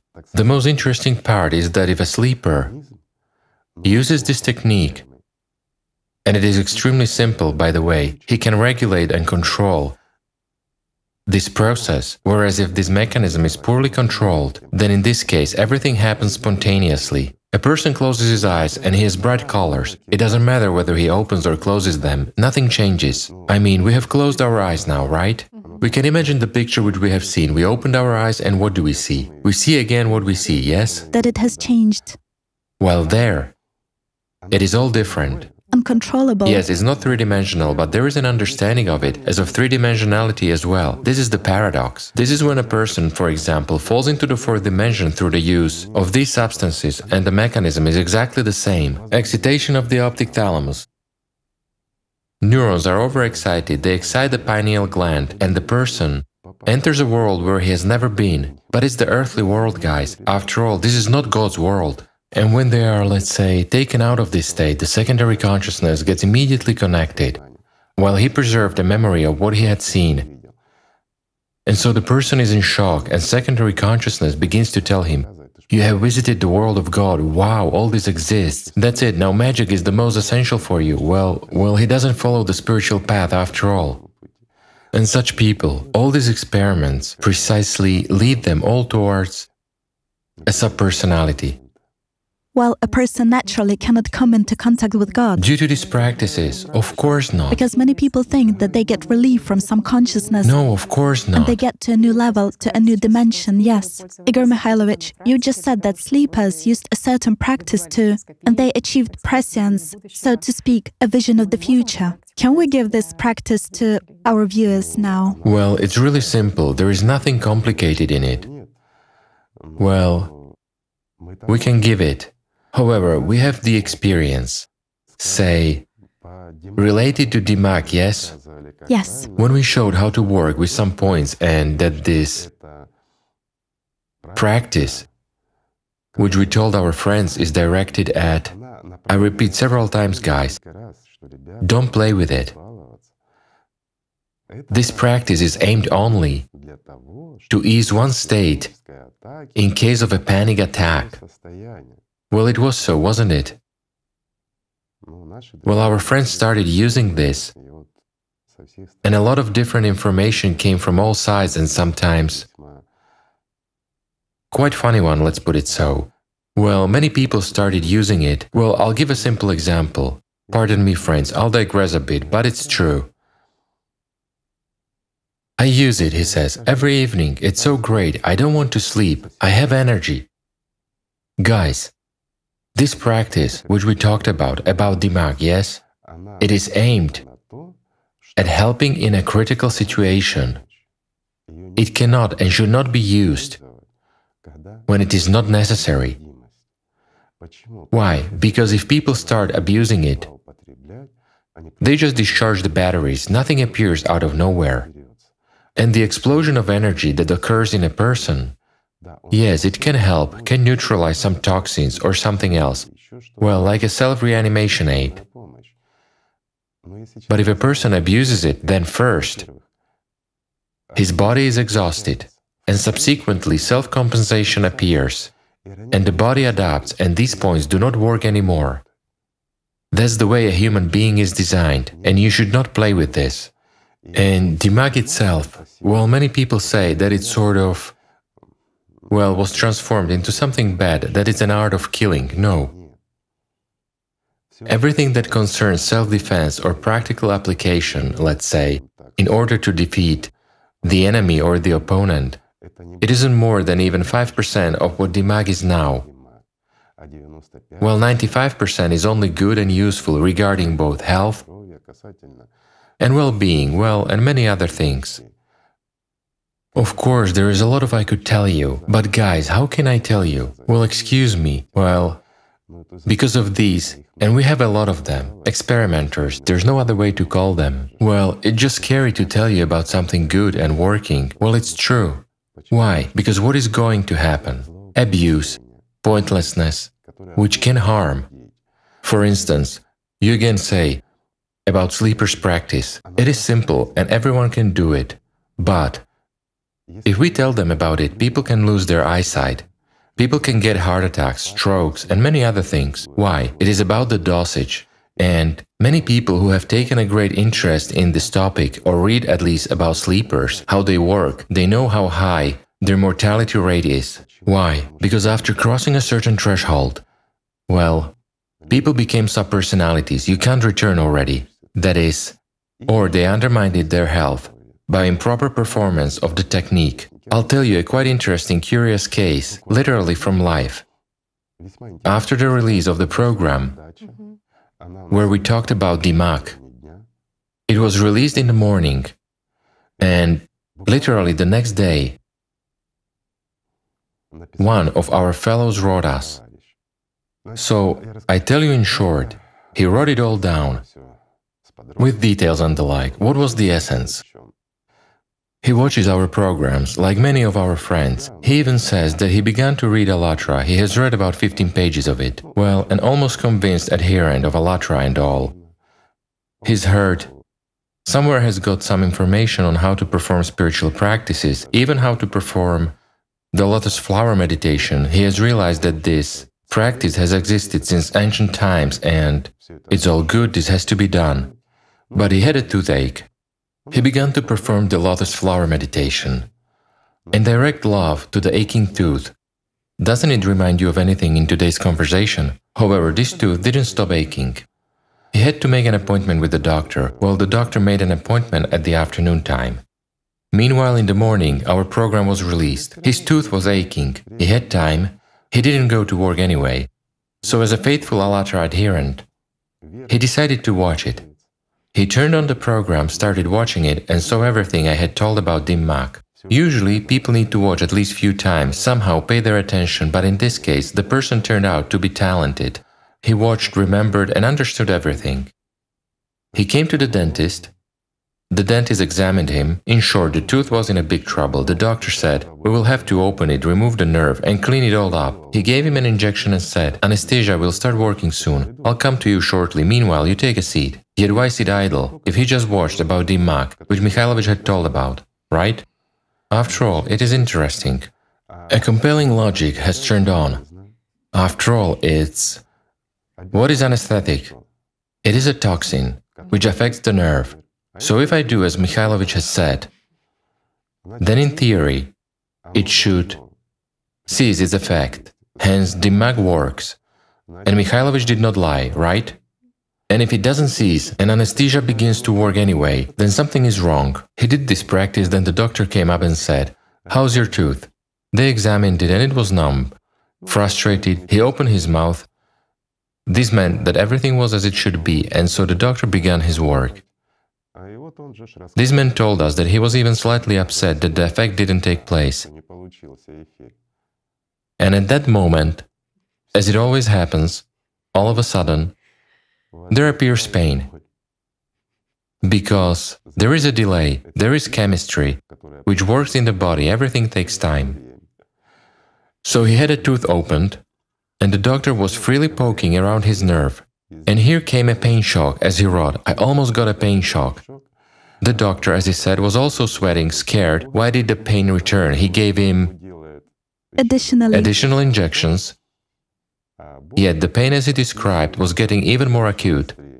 In short, both the doctor and the patient were in shock, as he told us. The doctor said, "The tooth is open, everything is gouged out, we have to work on it, bear with me, we have no other options. Otherwise we will have to do general anesthesia," but he was afraid that Dimag did work, and general anesthesia would not help either, whereas he had already been injected with quite a lot of chemicals, which wasn't good for health either. Forgive me for laughing, I feel sorry for my colleague. I'm not laughing at the patient, I just imagine how the poor doctor makes the decision. And how he didn't know what to do with him. After all, the patient didn't tell him that he had been playing around. He simply let him guessing, and so he described as he was standing on the back of his head and heels, while the doctor quickly tormented him and the like. Then he sent him home and prescribed a painkiller. So he was writing an email to me already in the morning. He didn't sleep all night, he had severe pains because the painkiller didn't work. And so he told me everything he thought about me, about you too, and about the whole Allatra. And here I have a question. My friends, clearly, this case is funny, but it's a real one. Frankly speaking, it is the doctor who I am sorry for. As for the patient, I'm not sorry for the patient, stupidity has to be paid for. But I do feel sorry for the doctor. He was affected, though he wasn't guilty. But now, I have a simple question for many people, right? If you don't like us, you don't like me, you don't like the host, there are also invited people with whom we are often filmed. Well, if you can express your indignation towards us, but why us?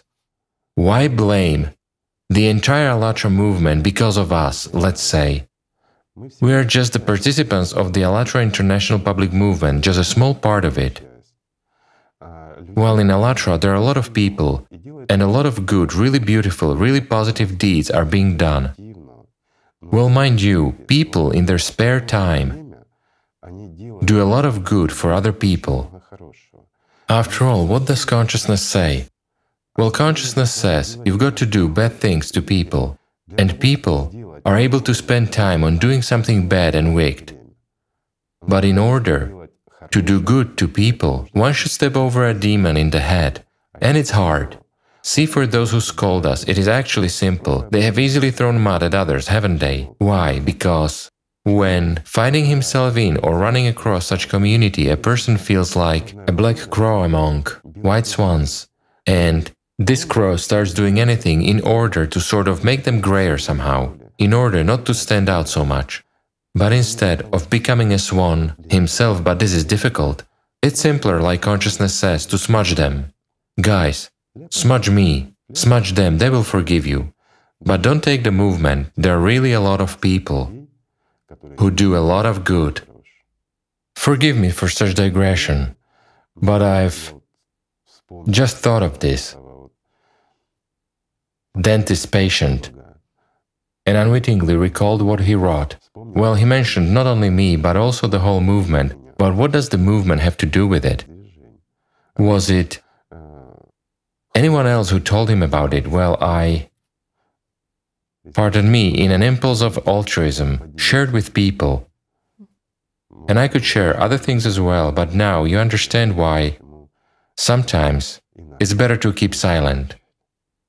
Because demons in the head begin to mix everything up, and force people to use a good thing, not where it's needed, and get a negative effect. And afterwards they immediately start to accuse. It was they who instigated you to do a stupid thing. You did this stupid thing, finance it with your attention and your actions. And later it is they who accuse the third, let's say, parties that have nothing to do with this at all, in this case. Yes. Well, such a curious thing happened. So pardon me, friends, but get the information of that very sleeper and how it works somewhere from other sources. Yes. Even those who stand up for the Allatra movement, they too. They get it hot too, yes, of course. It turns out they get it hot too. Those who aren't even the participants just see the genuine strive of people, feel it. Good people, there are good people everywhere, and there are a lot of them, indeed. If a person is with an open soul, he looks at and perceives the whole world the way it is, without twisting and dictation of demons in his head. Surely he sees how beautiful Allatra is and how much good is being done. Of course, they perceive it, but those who are ruled by little imps, for them Allatra, well, it's like a candle burning in one's eye. That's why they try to blow it out, or spit at it so that it goes out. Yes. Yes. There is also a question that is asked precisely by those who are against Allatra. What does this give you? What did you get there? Oh yes, right, yes, that is also a good question, right. They say, so you are in Allatra, what did you get? What did this give you? Again, the material and the profit. This is exactly the answer to why people go and strive for magic. And while going into religion, they want to get something. And why? Such a synthesis of religion with magic occurred.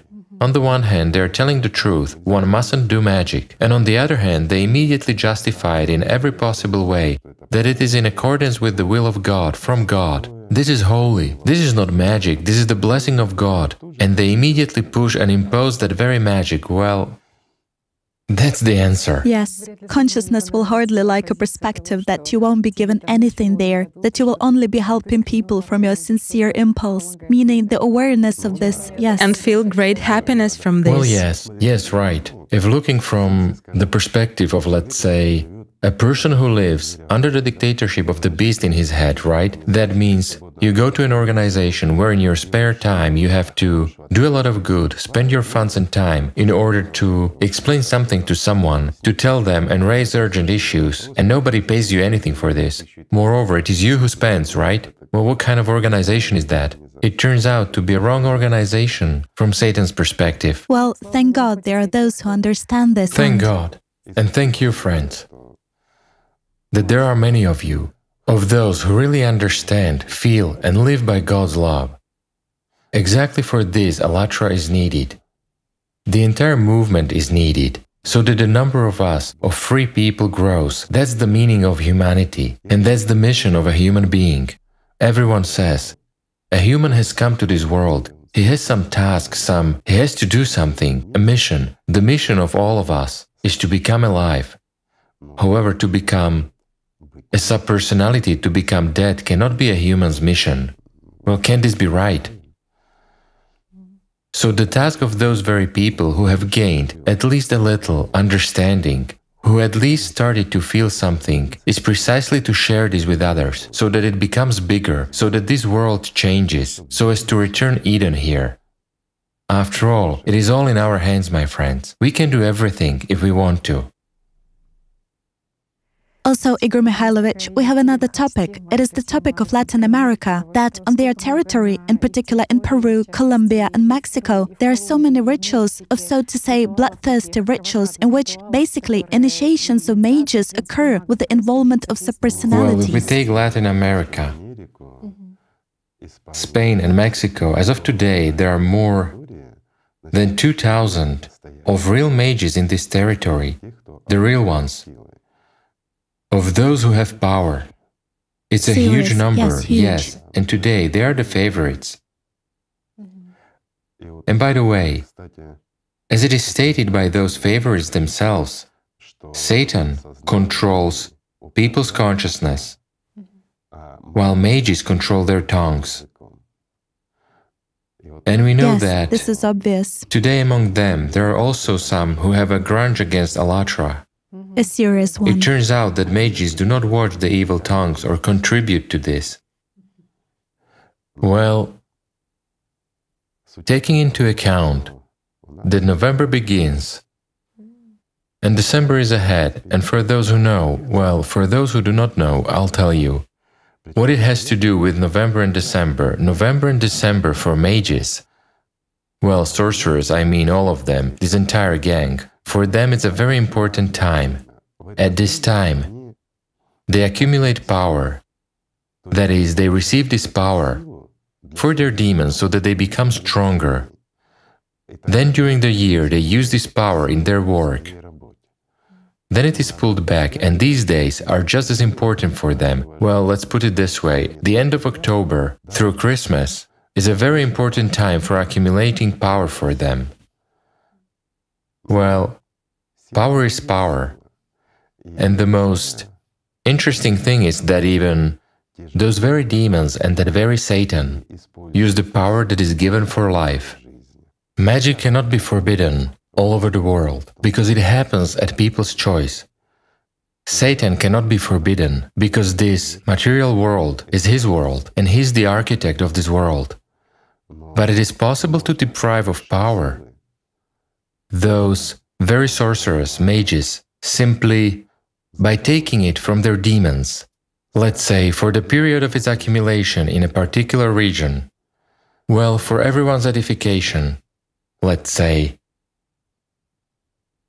those who are engaged in magic, and I'll remind you, there are more than 2,000 of them in Spain, Mexico, Latin America, will be left without replenishment during this season, in order that they watch the tongues that they control. Well, after all, it's them who said that. And now, guys, a small point. You can take this as a joke, but for those who can think, I'll mention it. Those who are really engaged in magic will be forced to leave this territory in order to replenish their power. This does not affect charlatans, but is no use to come to mages till Christmas. No need to waste money. They won't be able to even move a feather from the needle, let alone to do something.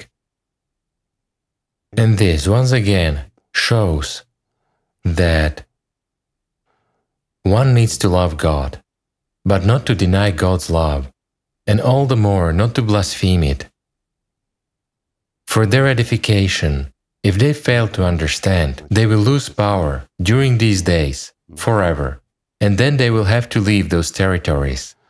Well, even next year, in 2020, they will turn from favorites into outsiders, though as of today their magic has been leading the world. Next year, it won't. It's interesting. Watch those who are subordinate to you. Also, Igor Mikhailovich, you mentioned the seasonality of magic, and now there is an understanding that most people feel the autumn blues precisely in autumn. A period of exacerbation of various psychiatric diseases comes precisely in autumn, that is... And many events begin at this time, which decide people's destinies. So now it's clear that this is not just a lack of sunshine or good weather. It's a season. No, it's a season of accumulation. And many who are in the web, of course, they experience an enormous exhaustion. Why? Well, I've already answered. Demons accumulate power.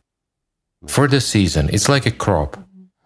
They've harvested the crop, and they use it all year until there is a new one. This does not mean that powers don't come. They do come, though mages cannot use them. So they use what they have. Therefore, just like that fellow said that he used to spend 24 hours on serving Satan, it's an enormous labor. If people invested as much into building life as they invest into building death, all would be saints. Igor Mikhailovich, also touching upon the topic, we've just touched upon this very region, and it is sort of a leader in various attributes, various amulets, rituals. So people ask the following question: do various attributes, a person's affiliation to a certain order, or to various trends, movements, religious denominations with usage of signs and symbols give any kind of power to people or not? Meaning what they wear as insignia, right? Yes. Does it have any kind of power? Guys, this doesn't have any power. Plainly. The power of the human, the real power of the human, lies in his attention. And for instance, can the spiritual oppose the dead? It can, easily. If a person is alive, if he's with the spiritual world, well, let's say, at least near, his spiritual power increases. It's like a flame, which can... Well, the simplest example for understanding, we take one candle, we have talked about it, enter a room and it's getting brighter. Now imagine 1,000 candles, and we enter this room, it will definitely be brighter. Or a person lit up a candle in the field, it's seen from afar, and he is seen from afar, while little is lit up around him. However, what if there is 1,000 of candles? He will be seen even from a longer distance. 1,000 candles lit up in the field at night will be seen even from outer space. What does it indicate? That power which he gains, right? Because besides him there are an infinite number of angels with whom he maintains contact. Can some pitiful nothing oppose everything? No, of course. It cannot. But the same goes with demons. If, say, a person is under Satan's power and, well, it's a figure of speech, let's say, under the dictatorship of that very system or demons, and these demons manipulate through him, they can have power over an unprotected person, because all their community is on their side, just like a whole legion, right? But it's still very limited. And the stronger the mage is, the stronger his demon is, the more power it takes from people, the higher he is in his hierarchy. And the higher he is in his demonic hierarchy, the bigger his power reserve is, the harder it is for an ordinary person to oppose him. Well, you see, everything is simple. The attributes don't play any part. Attributes just indicate affiliation to somewhere and to someone. But if a person, let's say so, doesn't know what your sign is and what it is for, then it might be merely as some jewelry or something else. You see, it's nothing for him. So, but on the other hand, if they wear various skulls and something specific like this, well, of course, this attracts attention, this makes one open up in some way, well, provoke fear. And what is the main thing here? An emotion, and the following resonance. And an emotion can be provoked by hanging these skulls, feathers, well, something else all over yourself, just like they often use it in magic, right? It doesn't have to be some intensive ritual. If his appearance makes him scary to look at, a person gets scared, and if he does, there is already an investment of attention. Emotion. And of course, now he opens up before him, and it's simpler for that one to resonate with him in order for demons to enter. And then he becomes a part of his food, meaning, in this case, a mage is a conductor between the demonic world and this. Well, in this case, it's already a hamburger or a goat, let's put it so, that is being used. In fact, everything is simple, so attributes are merely attributes. However, there are also working signs, we've talked about them already. Those ones, yes, those ones possess certain powers. Igor Mikhailovich, you've also mentioned that the system's influence is precisely 6 dimensions, and that there are those who work in the 6th dimension, like black mages. Mages, of course there are. But are there also... They contribute to exactly changing of events at the level where these events originate. Well, this is... And is there anyone at that level who opposes them in causing these events and counteracts them? You mean among people? Well, there are, of course, but it would be desirable if there were more of them. There are few of them in comparison. With that legion, one would say it's nothing. And such question was also asked regarding whether signs have a sound. meaning there are working signs. Do they have sounding? Everything that falls into a resonance has a sound, meaning any resonance is an audible or inaudible sound of some sort. And that's why surely there is sounding. Well, let's recall those very chladni figures, right? Well, those that are formed by sound, well, these are all the same effects. That's why any sign naturally has a sound. In general, let's say any interaction is certain vibrations of some kind. Vibrations are sound. Well, it can be put this way too. It's just that there is a sound which we aren't able to perceive or hear. However, the whole universe is nothing else but a sound. And there is the sound which has created matter and can control it if we consider this from the highest possible perspective. Yes, besides various religions which are spreading now at lightning speed, such as Santa Muerte, there is also a religion of Buddhism, which is getting popularity now too, and at this moment its adherents are estimated to be 50 million people around the world. These are adherents, but once Voodooism as magic, they used to be the leaders. Well, now there are a lot of adherents, but they have much fewer mages comparing to, let's suppose, that very Latin American group. By the way, it is they who can become the leaders in the year of 2020. Yes, so they also considered power that, well, their main deity is Ouroboros. It is kind of regarded as both good and bad, meaning it is simply a force which merely... And the force is a force. An active one, yes. But in this case, they look at that force which creates this world, which gives life. While this source that emerges and creates everything goes exactly out of the spiritual world. Do you remember we were talking about a chamomile? We offered our friends to imagine a chamomile. Who created this chamomile? Again, each of you did, who actually imagined it, meaning you occurred to be the source of creation of a whole world, a whole life. Why? Since there is a chamomile, it means that there is a little bug on it. And since there is a bug, it means it's not the only one. And so forth and so on. And if to imagine all this, one can imagine a whole town. And a whole town will exist, but it will be limited only by the power of investment of your attention in that picture which you imagined at that time, which you allocated to it. Because once you get distracted and you forget about the chamomile and the bug and all the rest, and so are they. On the one hand, they are right about the force which is coming, that is the force which gives life. That is why demons chase after this power of life, which people waste, give away without thinking. That power which is given them here so that they gain eternal life. That power, the power of attention, they give it for everything empty. They invest in some envy, in some, well, in any mortal thing, in aggression, in dreams. Well, what dreams can be there? Get up and do. If you want something, make it, do it. If you don't know how, learn it. And you'll have everything. Everything will work out. Make demons serve. They will do it. But again, what do people want? For it to happen by a wave of a magic wand. Well, so it happens, and this is how religions appear. In this case, they are religions of sorcery.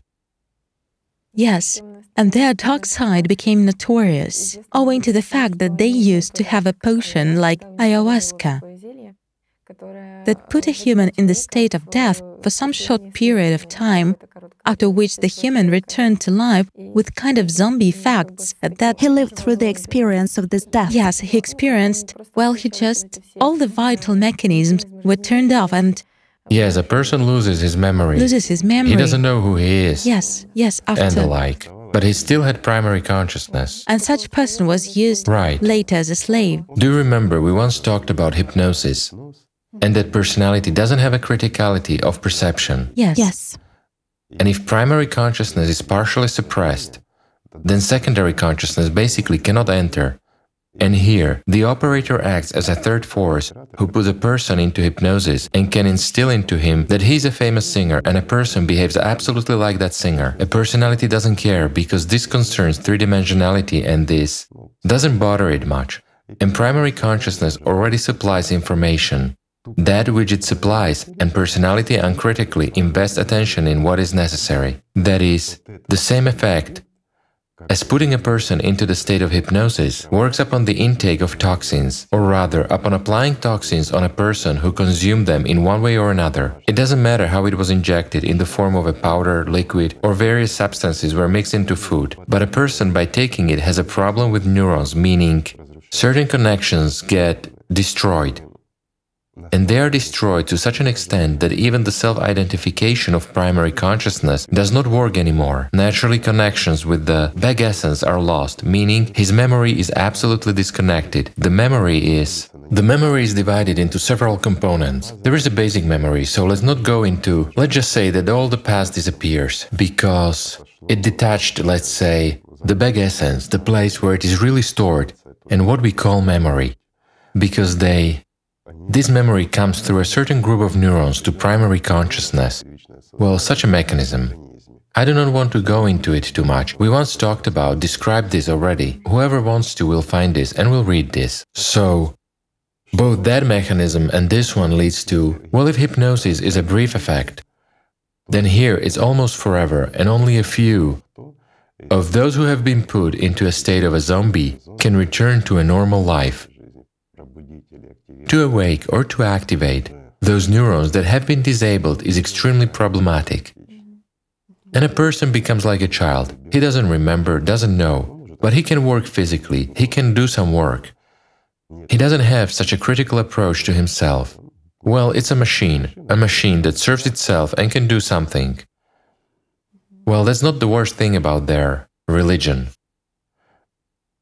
What is much scarier in the voodoo religion is that they practice remote influence. It is oriented more at harm at a distance. To health, to death, they have developed it very well.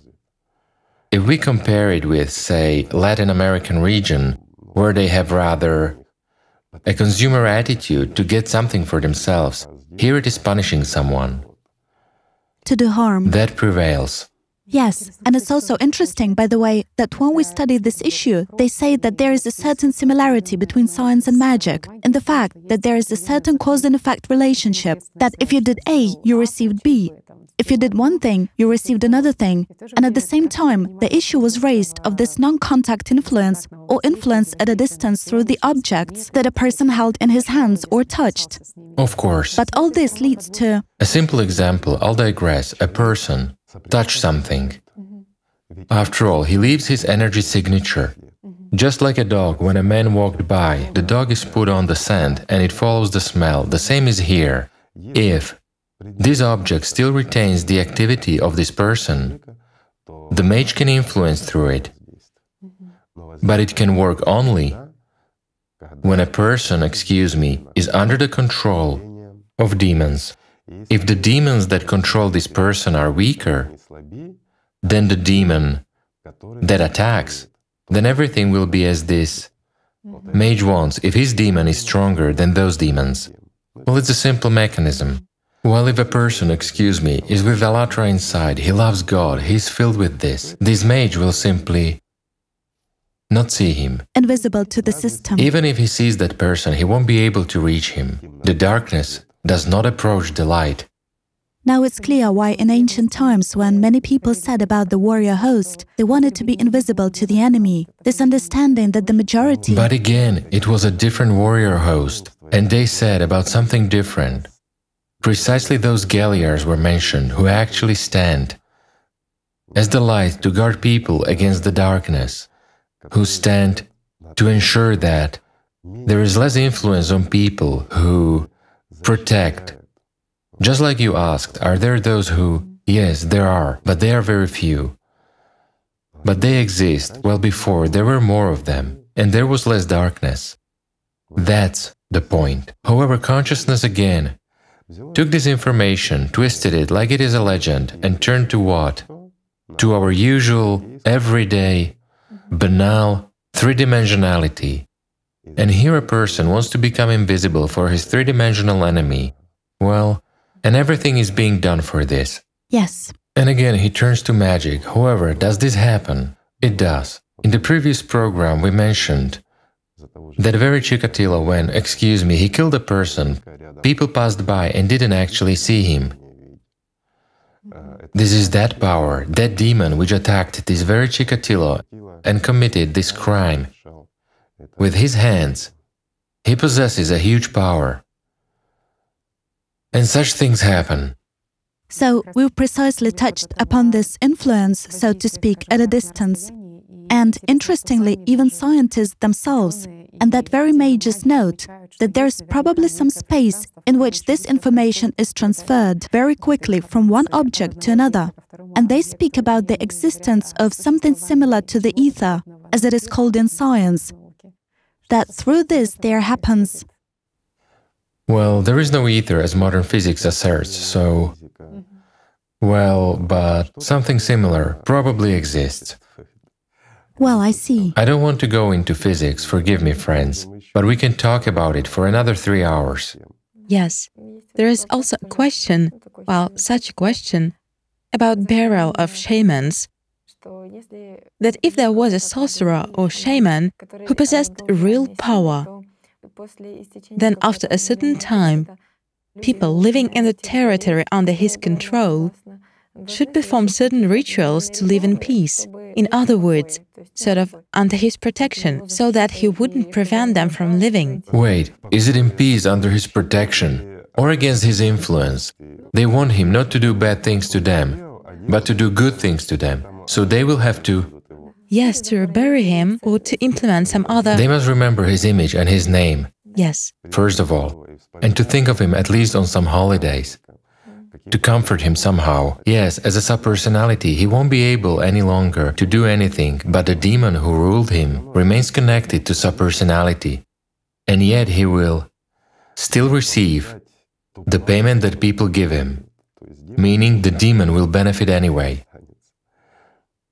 They also touched upon the topic of subpersonality. In particular, there is a ritual of Santeria in Latin countries where, when initiating, say, a new young mage, they resort to such actions when they come to the cemetery, choose a certain dead man, and he should be the most vicious rapist, the most vicious criminal, violator and criminal, yes. They bury clothes there. It turns out that people want to pull the chestnuts out of the fire, so to speak, yes, that is... With the hands of a dead man. With the hands of a dead man, yes, so that he performs. Well, here, they're using cunning already. Well, in fact, these are empty rituals that really... say, can they shock a person? They can. And they do shock. They impress. Well, just imagine. First, this dead man must be dug up. Secondly, there is a decomposing body next to you. You enter this magic and you realize it's death. And there's a dead body next to you. Well, understanding of this death is inevitable. And there are also spells plus the ritual itself. Making a potion, well... You left it unsaid, but in general they used and keep using juices that are secreted from the body. Well, in general, this rotting body, these toxins, everything, it all mixes up, well, to be honest, it's proportioned, and they immediately use other substances, plants and the like, which disinfect, let's put it so. It's good that they do at least this.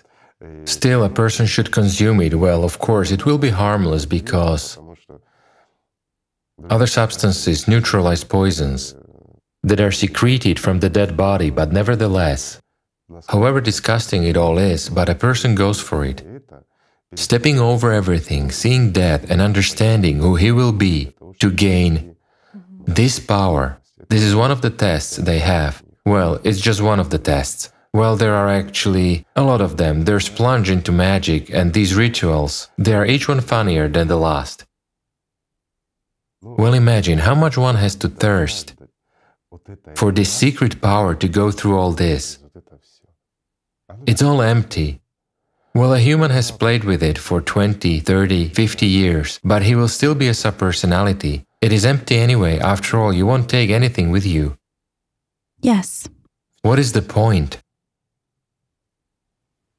Oh, Igor Mikhailovich, the topic we have today was, let's say, a little bit viscous and difficult. And I just want to say thank you very much. Well, magic is always magic. That, despite the fact that the topic is like this, you still brought so much understanding, so much depth, sincerity. Well, God willing, for people's benefit. So, my friends, Excuse us, but we would like to finish with this magic, this devilry. We had a program about the ninth circle, now the program about magic.